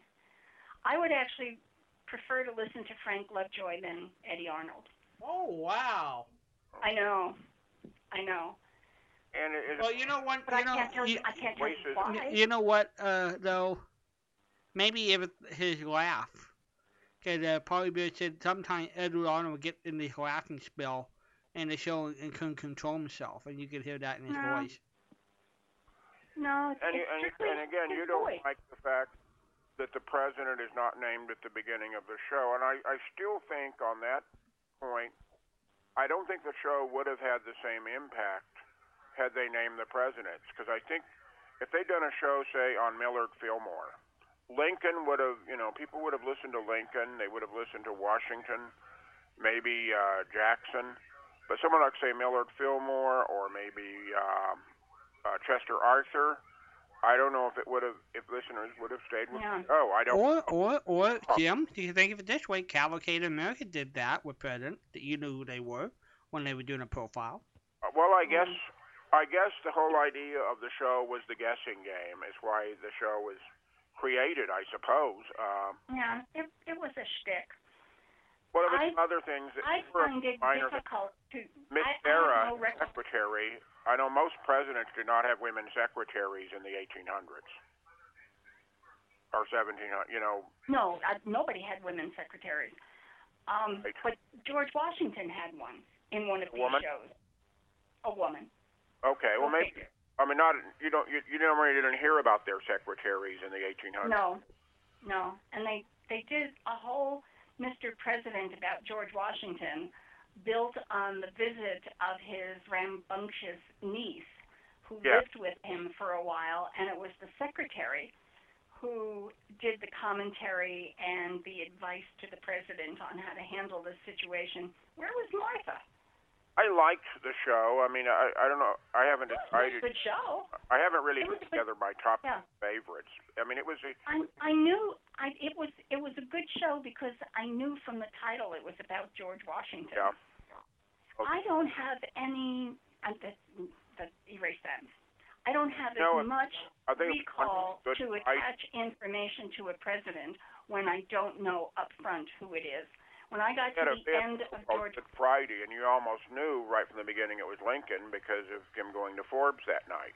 I think there was one about Good Friday or something, and you knew that was, you could tell it was Lincoln. I mean, we're going to the theater tonight, and you obviously knew what direction it was going and everything. It was a good. I mean, it was in my. It was certainly, if you like history, I think a lot of people would have liked the show. I didn't think it was, but then I thought Cavalcade was a good series. I liked Stroke of Fate, the 13 shows that NBC did in '53 where they did reverse history. Check that one out, Patricia. You'll see what you think of. You heard Stroke of Fate yet? No. They were 13 shows, And they dealt with such subjects as the first show dealt with what if Robert E. Lee had accepted Lincoln's offer and commanded the Union Army. And it I have heard some of those shows. might have happened. Yes. And the second show dealt with Queen Elizabeth and the Earl of Essex. The third show, which was the one that introduced me to Stroke of Faith, what if Alexander Hamilton had killed Aaron Burr? Mm-hmm. And that's one I heard. You did hear that one. I did hear that one, and I heard the Grant and Lee one, but I don't know why. Why would I have heard that? I don't remember I didn't recognize Stroke of Fate, but I recognized the two shows that you just mentioned. What did you think of that one? I thought they were excellent. And as always, there were legitimate historians were consultants, because a historian would always speak at the end. Mm-hmm. And it was a New York cast, people like Alexander Scorby and Kermit Murdoch and all the great New York people were in the show. It only lasted 13 weeks. I don't know if it was because of low ratings or no sponsor, or any radio show in 1953 would have had difficulty. But it was a nice, it was a well done historic show. And I always like to read books about history being reversed. I like the Stephen King book. Normally I'm not into Stephen King's horror shows, but he did books. But he did a book a few years ago called 2263 about a man who has an opportunity to go back in time and try to save President Kennedy. And it's an excellent story. The character, I won't tell you how it came out, but it was but I know there was a book that Jeff Greenfield wrote about if certain presidential elections had been reversed, what might have happened, and that kind of thing has always interested me. And now it's time for I think I'll give you my review of the book. Hold on, let's make sure Patricia's there. Patricia, you there? I think I'm here. Yeah. Am I still here? Yeah, okay. Okay. I had to switch over. I have phone woes this week. Okay. Again. I'm sorry. Right. I'll tell you what I think might have helped lead to the demise of the show, or not extended. If I saw Stroke of Fate as the title of a show, I would have bypassed. Are we here? I would have bypassed it as a show like Diary of Fate. Yeah, but it's totally different shows, and there were only 13. But I think, and there was one, for example, about the Alaska Purchase. What if we had not purchased Alaska? Oh, Seward's Folly, yeah. Yeah, there was one about if France and England had used force against Hitler in 1936 when he annexed the Rhineland. There was one about if the U.S. had actually had a submarine, which was on the verge of being built during the Revolutionary War. The last one was what if William the Conqueror had not conquered England? And there's one about Cleopatra. What if she had married Julius Caesar? So it was an excellent series, and I would recommend you listen to Stroke of Fate. Well, let's see. The book I'm going to talk to you about tonight is called Endgame. Bobby Fischer's remarkable rise and fall from America's greatest prodigy to the edge of madness by Frank Brady. It's 402 pages. It's published by Crown, a division of Random House. Frank Brady had written a biography of Orson Welles earlier called Citizen Wells. He knew Bobby Fischer because Frank Brady was a chess player himself. Bobby was a very troubled person, apparently. He was born in Chicago. His mother was in a shelter when he was born. They later moved to New York, and they lived in Brooklyn. He became a chess fan at a very early age, became very good at chess. He was in tournaments as a child and then as a teenager. He was, many people thought he was too young, and he couldn't really be that good, but he was. He was just amazing. Many Americans first truly became aware of him. He kind of put chess on the map in 1972 when he beat Boris Spassky, the Soviet champ, in their famous World Chess Championship in Reykjavik, Iceland. and it was considered a great victory for the United States in the midst of the Cold War. President Nixon even wrote Bobby Fischer a letter congratulating him on his victory. And Henry, he during the tournament, he often would go into tantrums and threaten not to play. He even got notes from Henry Kissinger encouraging him to keep up playing. After the chess championship in '72, also he was a Bible student. He was a member of a religious group, and I'll keep the group nameless because many people may agree with this group, and I won't name the group because I don't want to offend anybody. But the group he was in had an apocalyptic view of the way the world would end, and he contributed money to this church. When the founders' predictions didn't come true in the 1970s, he became very disillusioned. Also, when he filed a suit against, well, for example, people wanted him to promote his chess ability. One company wanted him to produce a record album where he gave chess instructions. He didn't like the sound of his own voice on tape, but yet he didn't like professional narrators doing it either, so the record album never came about. He wrote some books on chess that were fairly popular. In 1977, late 76, he filed a suit against Time Incorporated for some things they had written about him. The federal judge threw out the suit. After that, Bobby became very embittered against the United States and its government because he believed the United States government and the judge were in cahoots with Time.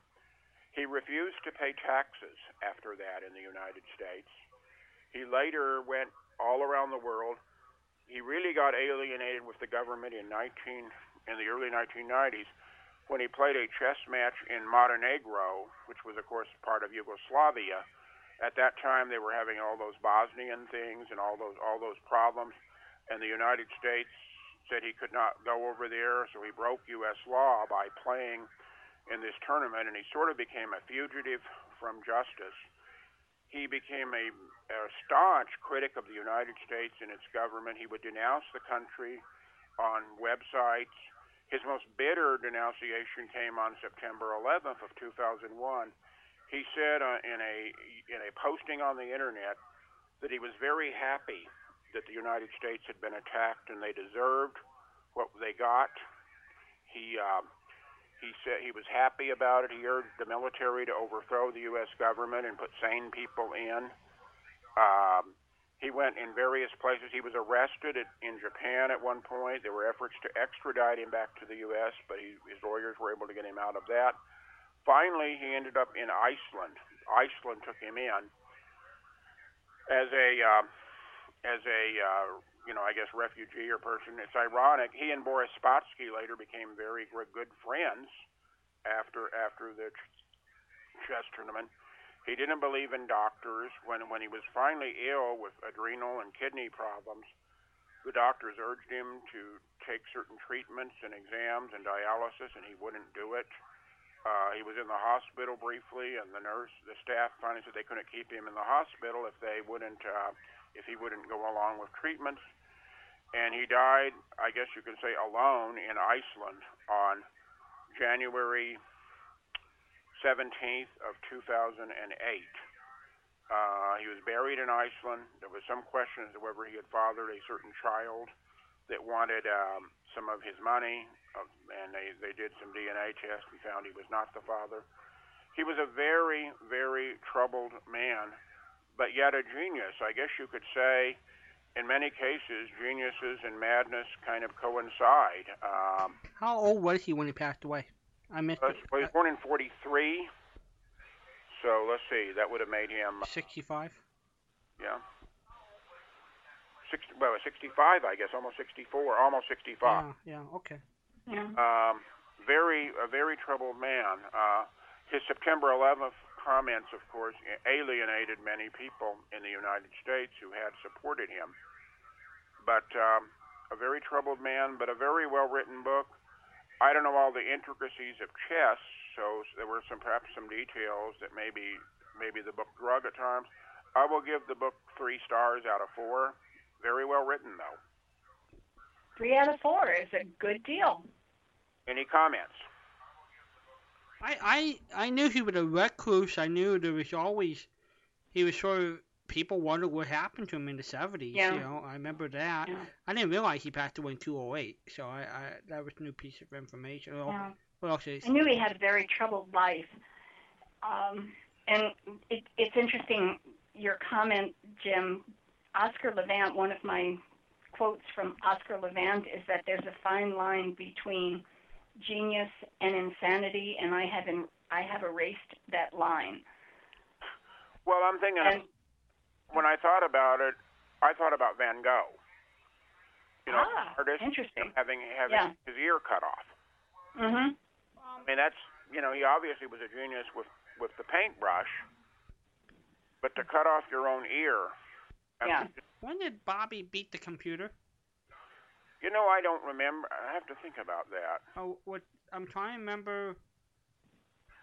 You know, I remember when he won the tournament in '72, that put him on the map. But was there anything before then? Oh yeah, many of them. Yeah. Yeah. Okay, so people knew of him But- before '72. Gosh, yes. And attracted that much attention. Oh, in his September 11th rant, he said, "I did more for America than anybody else." He said, I put.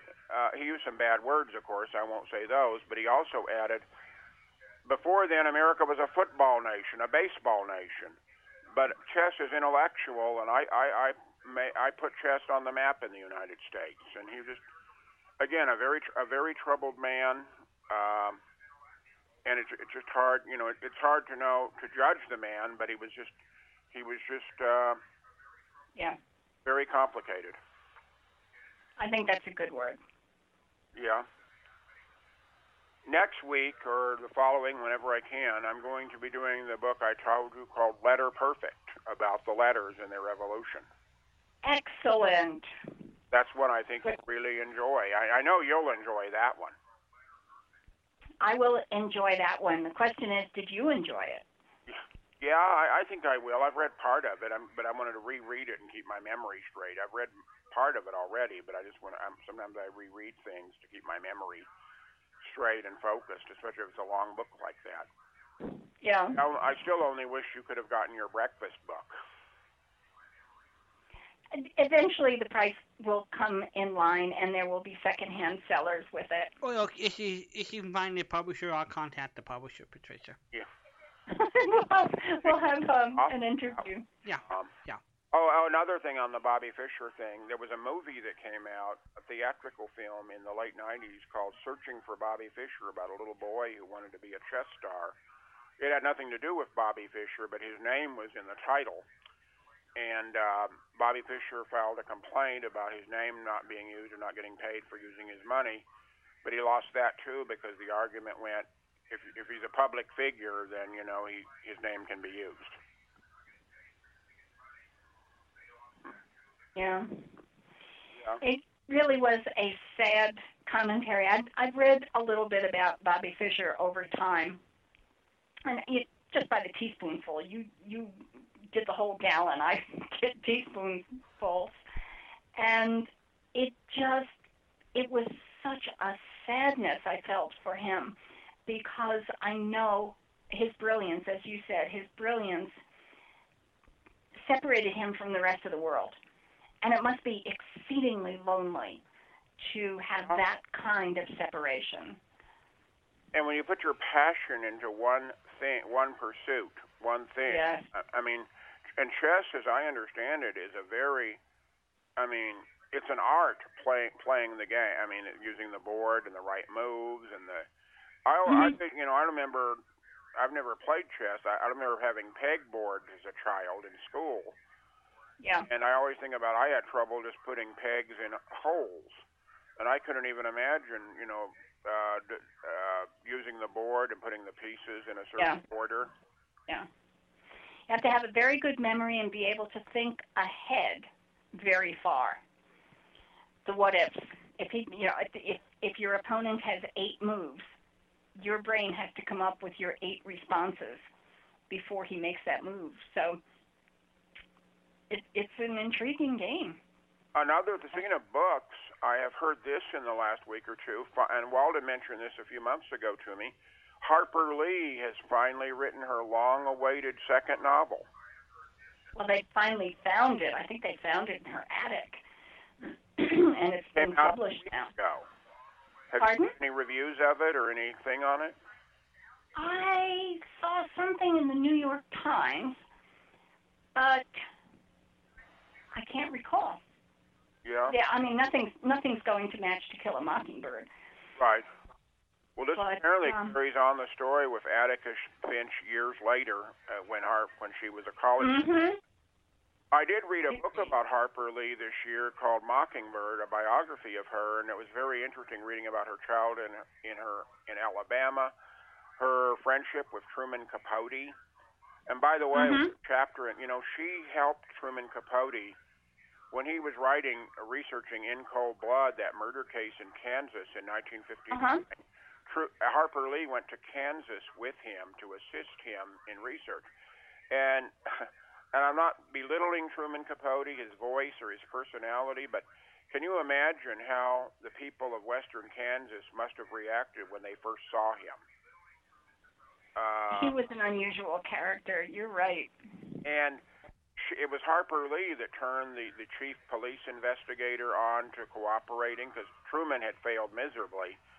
And she helped him with the research. She even helped interview when he became friends with the two killers before their execution. She helped him in interviewing them. And sadly, when the book came out, when In Cold Blood came out, and it was, for a crime book, it was a very well-written crime book. I know true crime isn't one of your favorite subjects, I know. But it was a well-written book, and he was able to put the characters not only of the town of Holcomb together, but the killers. But he dedicated the book to her, but in the acknowledgments he didn't mention her, and I understand they remained friends, but she was hurt that he did not acknowledge her help more in promoting the book. Mm-hmm. It didn't end their friendship, but it affected it. Yeah. I don't have any problem with true crime. I truly don't. As long as there's a puzzle in it. No, you're not a fan of Dragnet and those police shows. No. And, gee, I'm going to have to make out a list of my unfavorite shows and come up with justifications for not liking them. I know your comment on Dragnet was one time, I can read it in my newspaper every day. I know. There are such painful situations that are frequently addressed in I was going to say Gunsmoke, in Dragnet, that, if I wanted to listen to this and have my heart hurt, I could just watch the news on television. So I don't get any pleasure out of Dragnet. That's the best I can put. And you feel similar about shows like Gangbusters and This Is Your Gangbusters, I think, is just no. Well, Gangbusters is the show. I'll have to go listen to Gangbusters. This morning, I guess this week would have been Stacey Harris's birthday, and Max Smead this morning played. He said he played an escape that Stacey Harris was in, but he commented on This Is Your FBI, and he talked about it was the FBI show approved by Hoover. And he was not a great fan of This Is Your FBI. He said he thought many of the shows, he used a C word to describe many of the later shows. And again, we've talked in the past, Walden, about how many of those shows were preachy. And I'm sure Hoover approved of those scripts. And it was, a good public relations for the FBI. I always liked the FBI in Peace and War more, and it was the unofficial program. Yeah. But anyway, reading about Truman Capote and the research for that book was very, very interesting, and apparently Harper Lee, really assisted him, and it did affect their relationship. But it was also interesting reading about her childhood in Alabama and the message she was trying to give in the book. And the book was a very powerful. I've read the book. It's a very powerful book. And she was able to convey, through the character of Scout, I could sort of imagine what what life in that town would have been like in the 1930s. She mentioned Elmer Davis, by the way, in To Kill a Mockingbird, by the way. One old-time radio reference.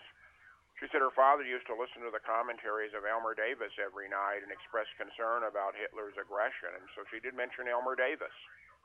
So it's come up in the book. I wonder though. I've read the book, but I think so many people regard the movie as being a classic with Gregory Peck, Well, it was. and that's what I'm thinking. Most people think of it because of the movie rather than her book. And that's the problem. If they ever make the sequel into a movie, since he's gone now, it wouldn't have the same impact. You know, without Gregory Peck playing the lawyer as an older person, it wouldn't have the same. And the ones who played the kids were good too in that. By the one interesting story about To Kill a Mockingbird, my mother and grandmother wanted to see that when it was out, and they were going to take us to see the show. My brother and I think my sister, and she read in the PTA magazine, which is a magazine my mom subscribed to, where they did movie reviews, that it wasn't the kind of movie children should see in the PTA magazine's review, so we didn't get to see the film. She said later, the PTA was totally wrong on that. You should have seen it. It was and then she finally said later the PTA bad-mouthed a Disney movie that came out that same year called Savage Sam about a dog. It was a sequel to Old Yeller. And they bad-mouthed that film, saying it wasn't really the right kind of film for kids either because of some of the Western violence, etc. And she said, well, if they don't even like a Disney film, who cares about the PTA magazine? You know?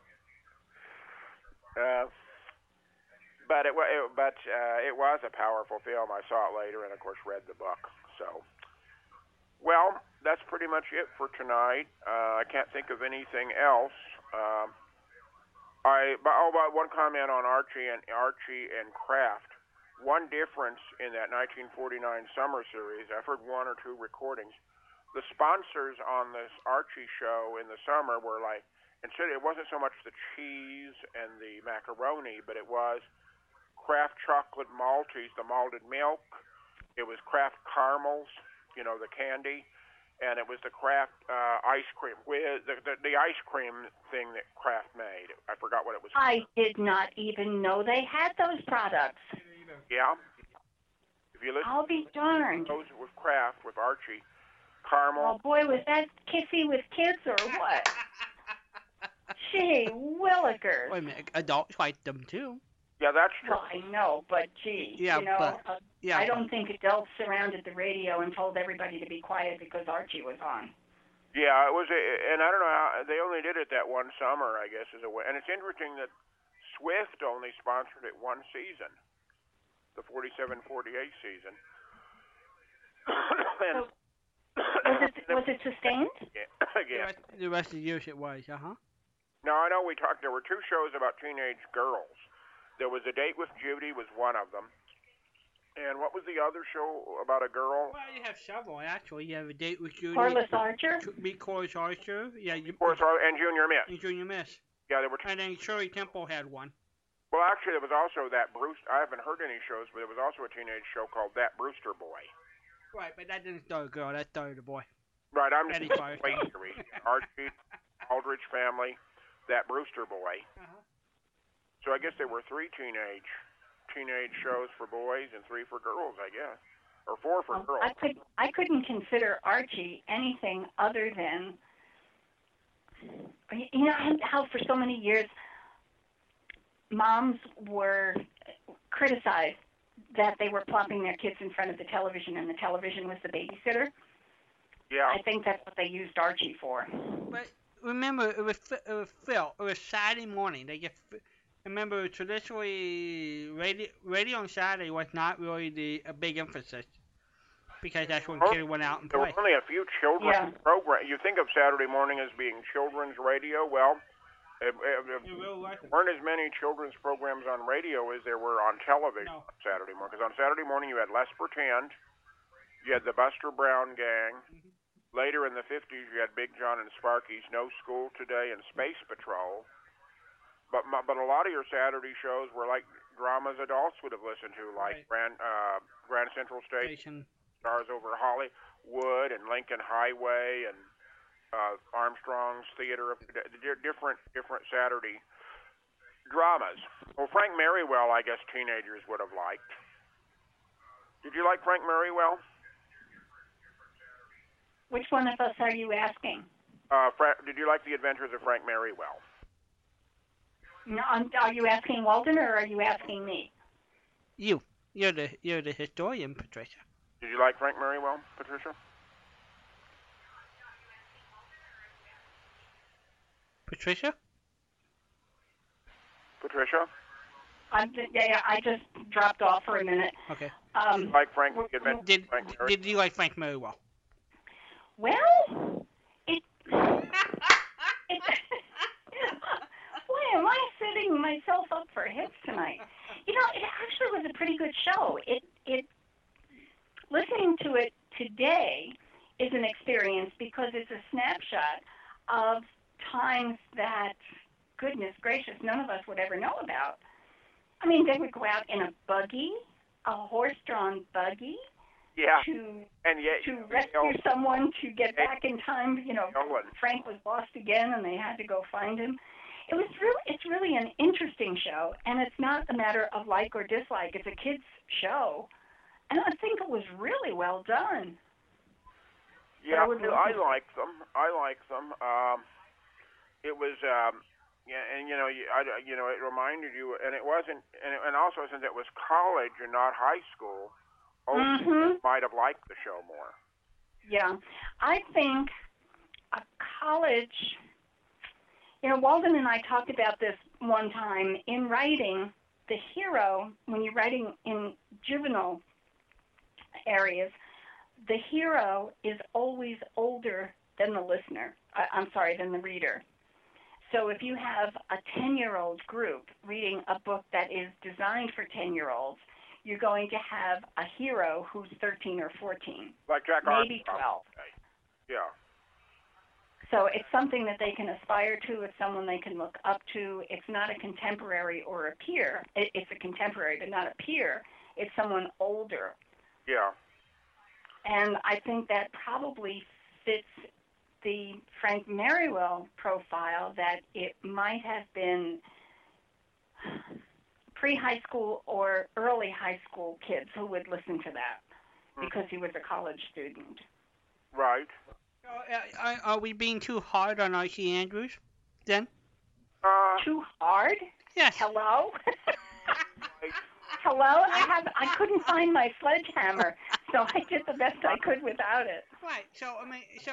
See, if I was supposed to be about 13 or 14, that's written for 8-year-old. I mean, how did the demographics were for 8-year-old kids? Allow me to elucidate and clarify.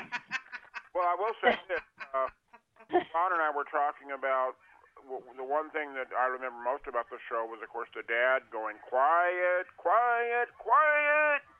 But, of course, in time, even that would wear again after a few weeks, saying it every week. But Kim, if you and Ron were 8 years old, you might like the show. Yeah, well, I guess so. I guess that's the way you have to view it. You have to view it from your age. Okay, now, Patricia, I will give you the floor. Thank you. Okay.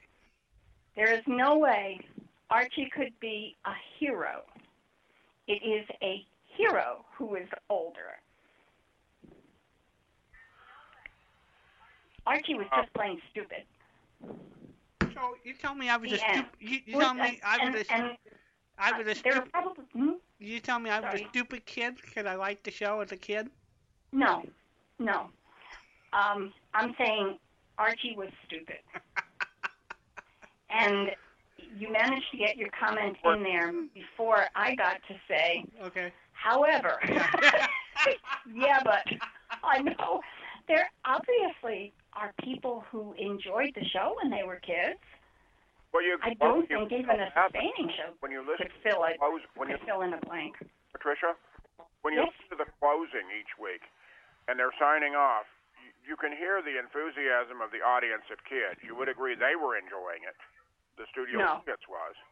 I wouldn't, only because I've done some reading in John Dunning, who said the kids got enthusiastic because they had people out in the audience prompting them. Oh, Get we up, remember that. scream, yell. Yeah, this well- was not a spontaneous thing on their part. Well, They were being told how to react. Well, if Bob and Hal used to say they did things on purpose to get the audience to laugh They and do things. visual things to Yeah, and I would go along with that. Yeah, they did trap folks all the time. They did visual yeah. things. Oh yeah. Kids. They did visual. Oh yeah. They did visual things. They did things with their faces. They did everything, every trick's in the book to get a laugh. Okay. Yeah. So They what? And probably had they people out in probably the audience waving their arms yeah as they well. they probably knew it was a terrible. I mean, you could get a laugh out of a rock, for goodness sakes, Yeah, with that combination. They probably knew it was a terrible script. Dialogue. Then. But as Bob Hastings always said, he was a businessman. He made sure he got a paycheck out of it. So you know, he said, I had 4 kids to feed. You know. No Listen to criticism of the listen to actors. the Aldrich family. I get, since it was a night show, I get the impression the audience was more of an adult audience for the Aldrich family, right? That's interesting. I don't know. Well, I don't I know. think that was an all-purpose See, show. Patricia's premise for the Aldrich family has been written for kids to 13 years old, right, Patricia? I said that? Well, I'm just wondering that the Are hero. you inserting, or are you repeating something that I don't remember? But the audience, Well, didn't you just say 10 minutes ago that generally a hero's older than the audience? well, What's that got Aldrich to do with family, my Henry? impression is the audience was more adult. Well, I'm just trying to get Patricia. I'm You're analyzing trying to get Patricia. me all worked up I'm here. just trying to analyze Patricia's statements. I'm lathering. No. This is good. This is good. I wrote the word Dropboxed the other day, meaning I put it in your Dropbox. We make verbs out of everything in this world. I mean, impact is a noun. We use it as a verb. I impacted him now. I mean, we just do such awful things What to our was youthful something you age. mentioned last week? A certain word that we all now use as a verb, but it's a noun. I don't know. Well, I think you mentioned something last week and I didn't think about it. Or maybe some of the radio show I heard. yeah. No, I don't recall having said that, which Okay. doesn't mean anything because I don't recall having had breakfast. I mean, I rely on you to be my memory. We're Tricia to some more of your awful shows. I know I'm sure you're finding new ones all the time, right? Oh, boy, did I find some this week. Wowzers. Can you give me one sneak preview of one that you've? Well, if you could hold on, and I'll have to talk quietly because I'll be next to a common wall, and the walls are thin in an old building. Hold on. Just hold on. And Yes, the I will USA. tell We're you. talking to Patricia and Jim. Yeah. It is next month. It's already a week from Saturday, August. So hope you get your Christmas shopping in early this year, because it's coming fast. Here at Yes, the USA. Just to give you the heads up, I think you have one more week to hear the Howard Duff interview that Larry did for Spurvac. And then after that will be Jack Crucian. We'll talk to John Larry did about his days put together Armed Forces Radio. For the things he did. So those are some of the things you'll hear on the Spurvac show. Spurvac, Okay. Are we ready? I'm ready. All right. We've got 2 local shows titled Club Time. I'm not sure about that. You know, you pick on local shows, and they did the best they could, but some of them are really awful, so they're fun to listen to. I'm going to reprise Orphans of Divorce because we talk about that one so often, and it's been 3 years. Have you found another episode? No, well, yes, Ron in Hawaii sent me a CD with odds and ends, filled up with odds and ends. And there were I hope 2 Ron is better, episodes. by the way. I heard last week on radio once more from Neil that Ron was in the hospital. I hope he's out now. Have you heard any news? Yeah, he called in last week, and he has been very ill. So I made him a CD today that I have to get out in the mail next week. But he is out. Yes. He is out. Yes, he's home. He's home. So, all right. So I've got reprising Orphans of Divorce because the second episode sounded more like a soap opera than the original one. So we're reprising that. I have A Stand By for Crime that's terrible. Police Headquarters is terrible. The one Club Time that I just talked about. Phil Coe, the detective.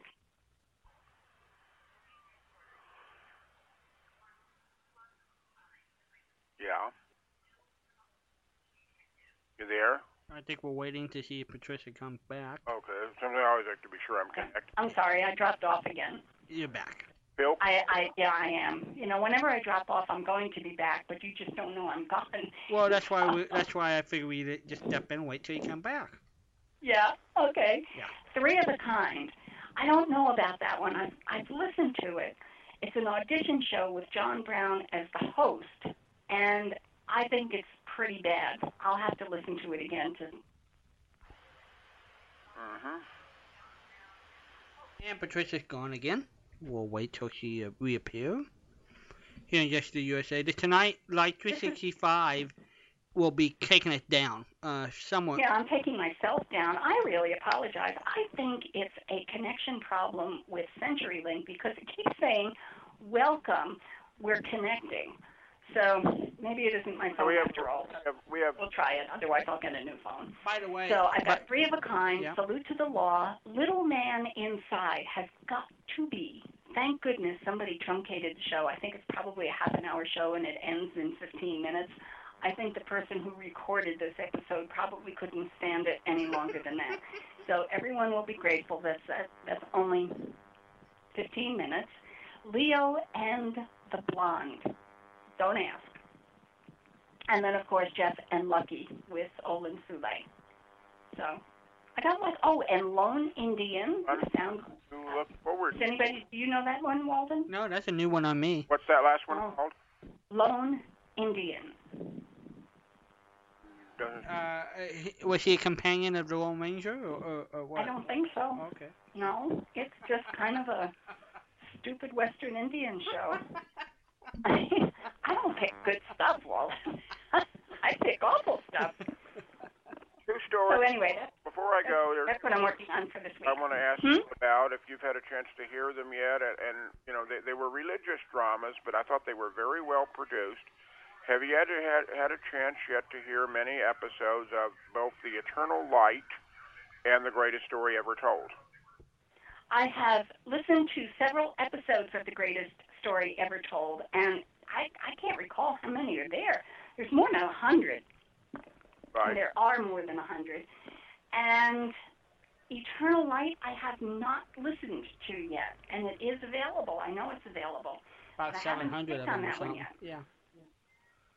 And I think that one's fairly heavy.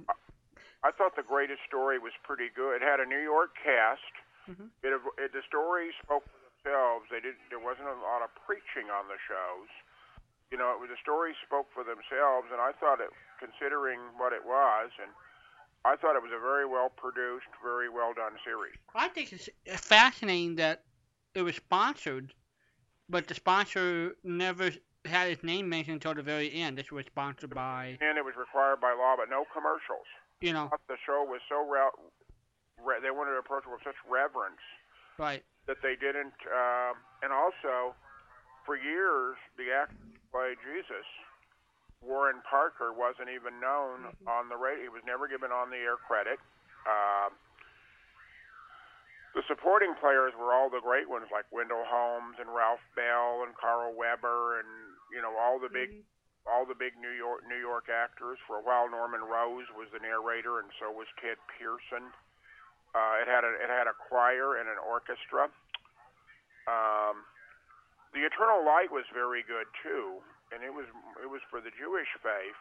Right. But the stories weren't necessarily endorsing the faith. They might do a story on American history, or they might do an original fantasy or something. It was also produced in New York by NBC, and they were both.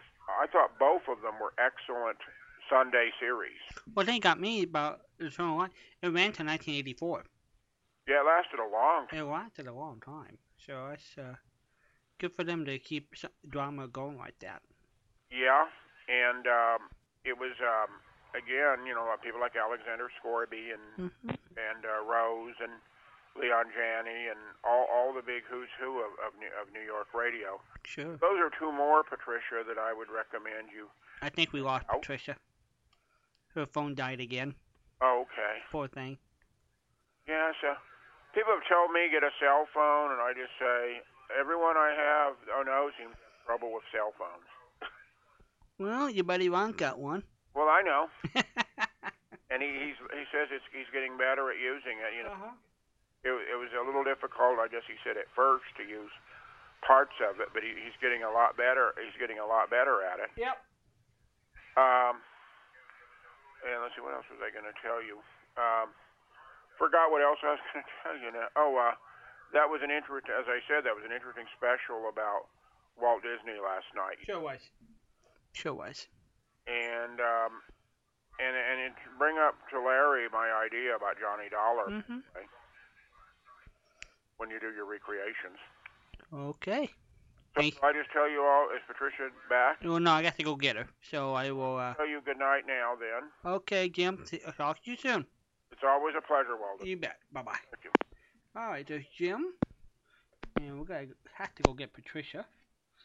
So stand by, everybody. We'll be with you once I go get the First Lady of Yesterday USA.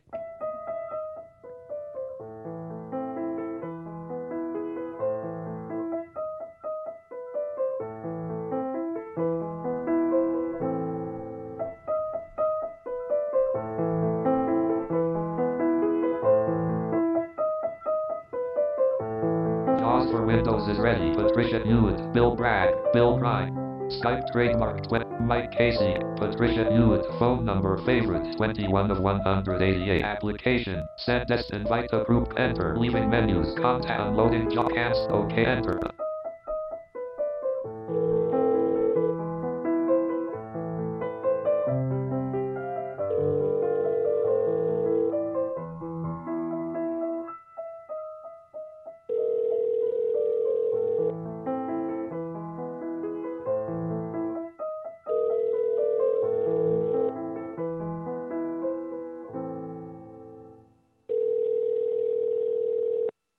Well, I guess Hi, we this lost is Patricia. Patricia I'm for sorry now. I missed your call. Please leave a message, and I'll get back to you. Thank you.